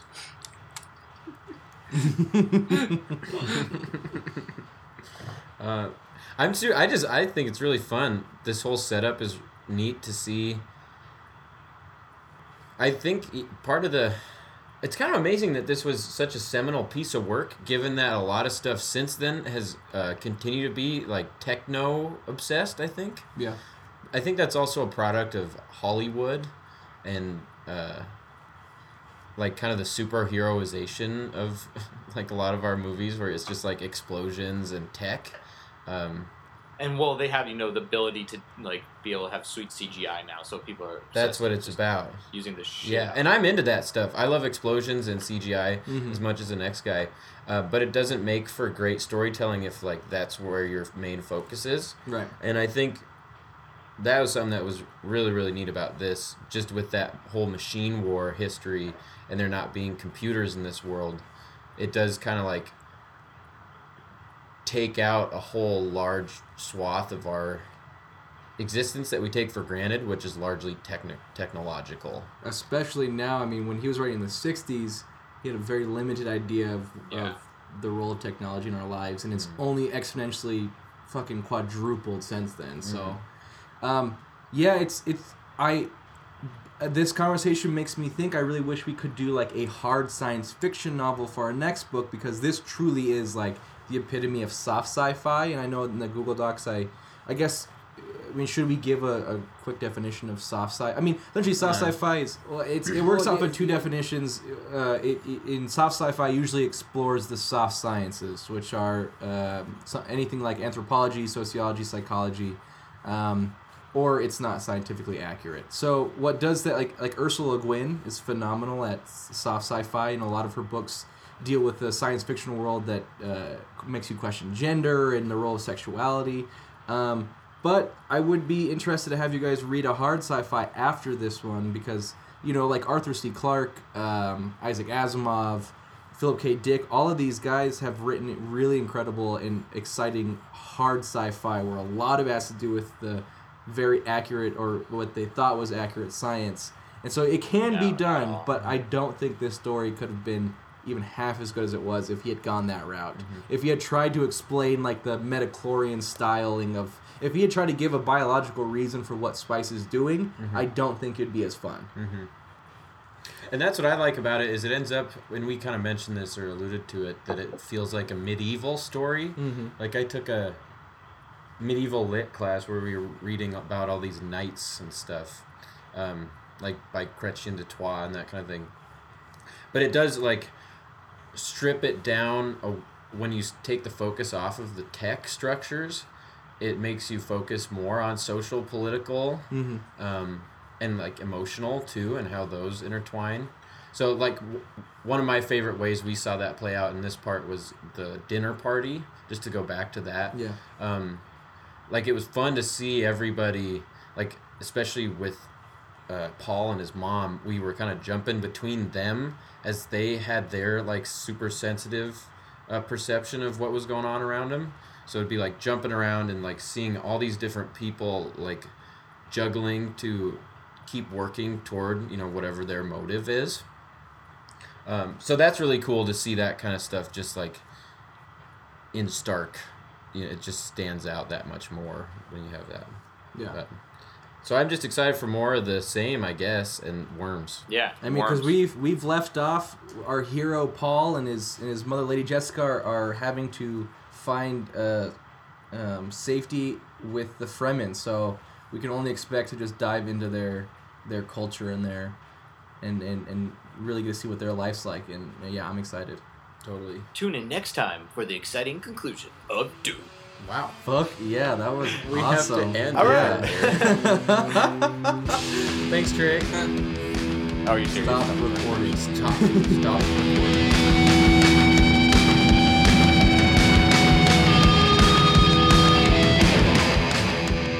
Well, that does it for the 9th episode of Waste Books. If you liked it, again, please check out our website, waste-division.org. Leave us a review on iTunes. That would be cool. And tune in next time for the second half of Dune. So we're going to finish it. And it's going to be cool, and there's going to be sandworms. Today's music is a track by Idaho Green called Rancher Bones, and it rips. Check them out, Idaho Green.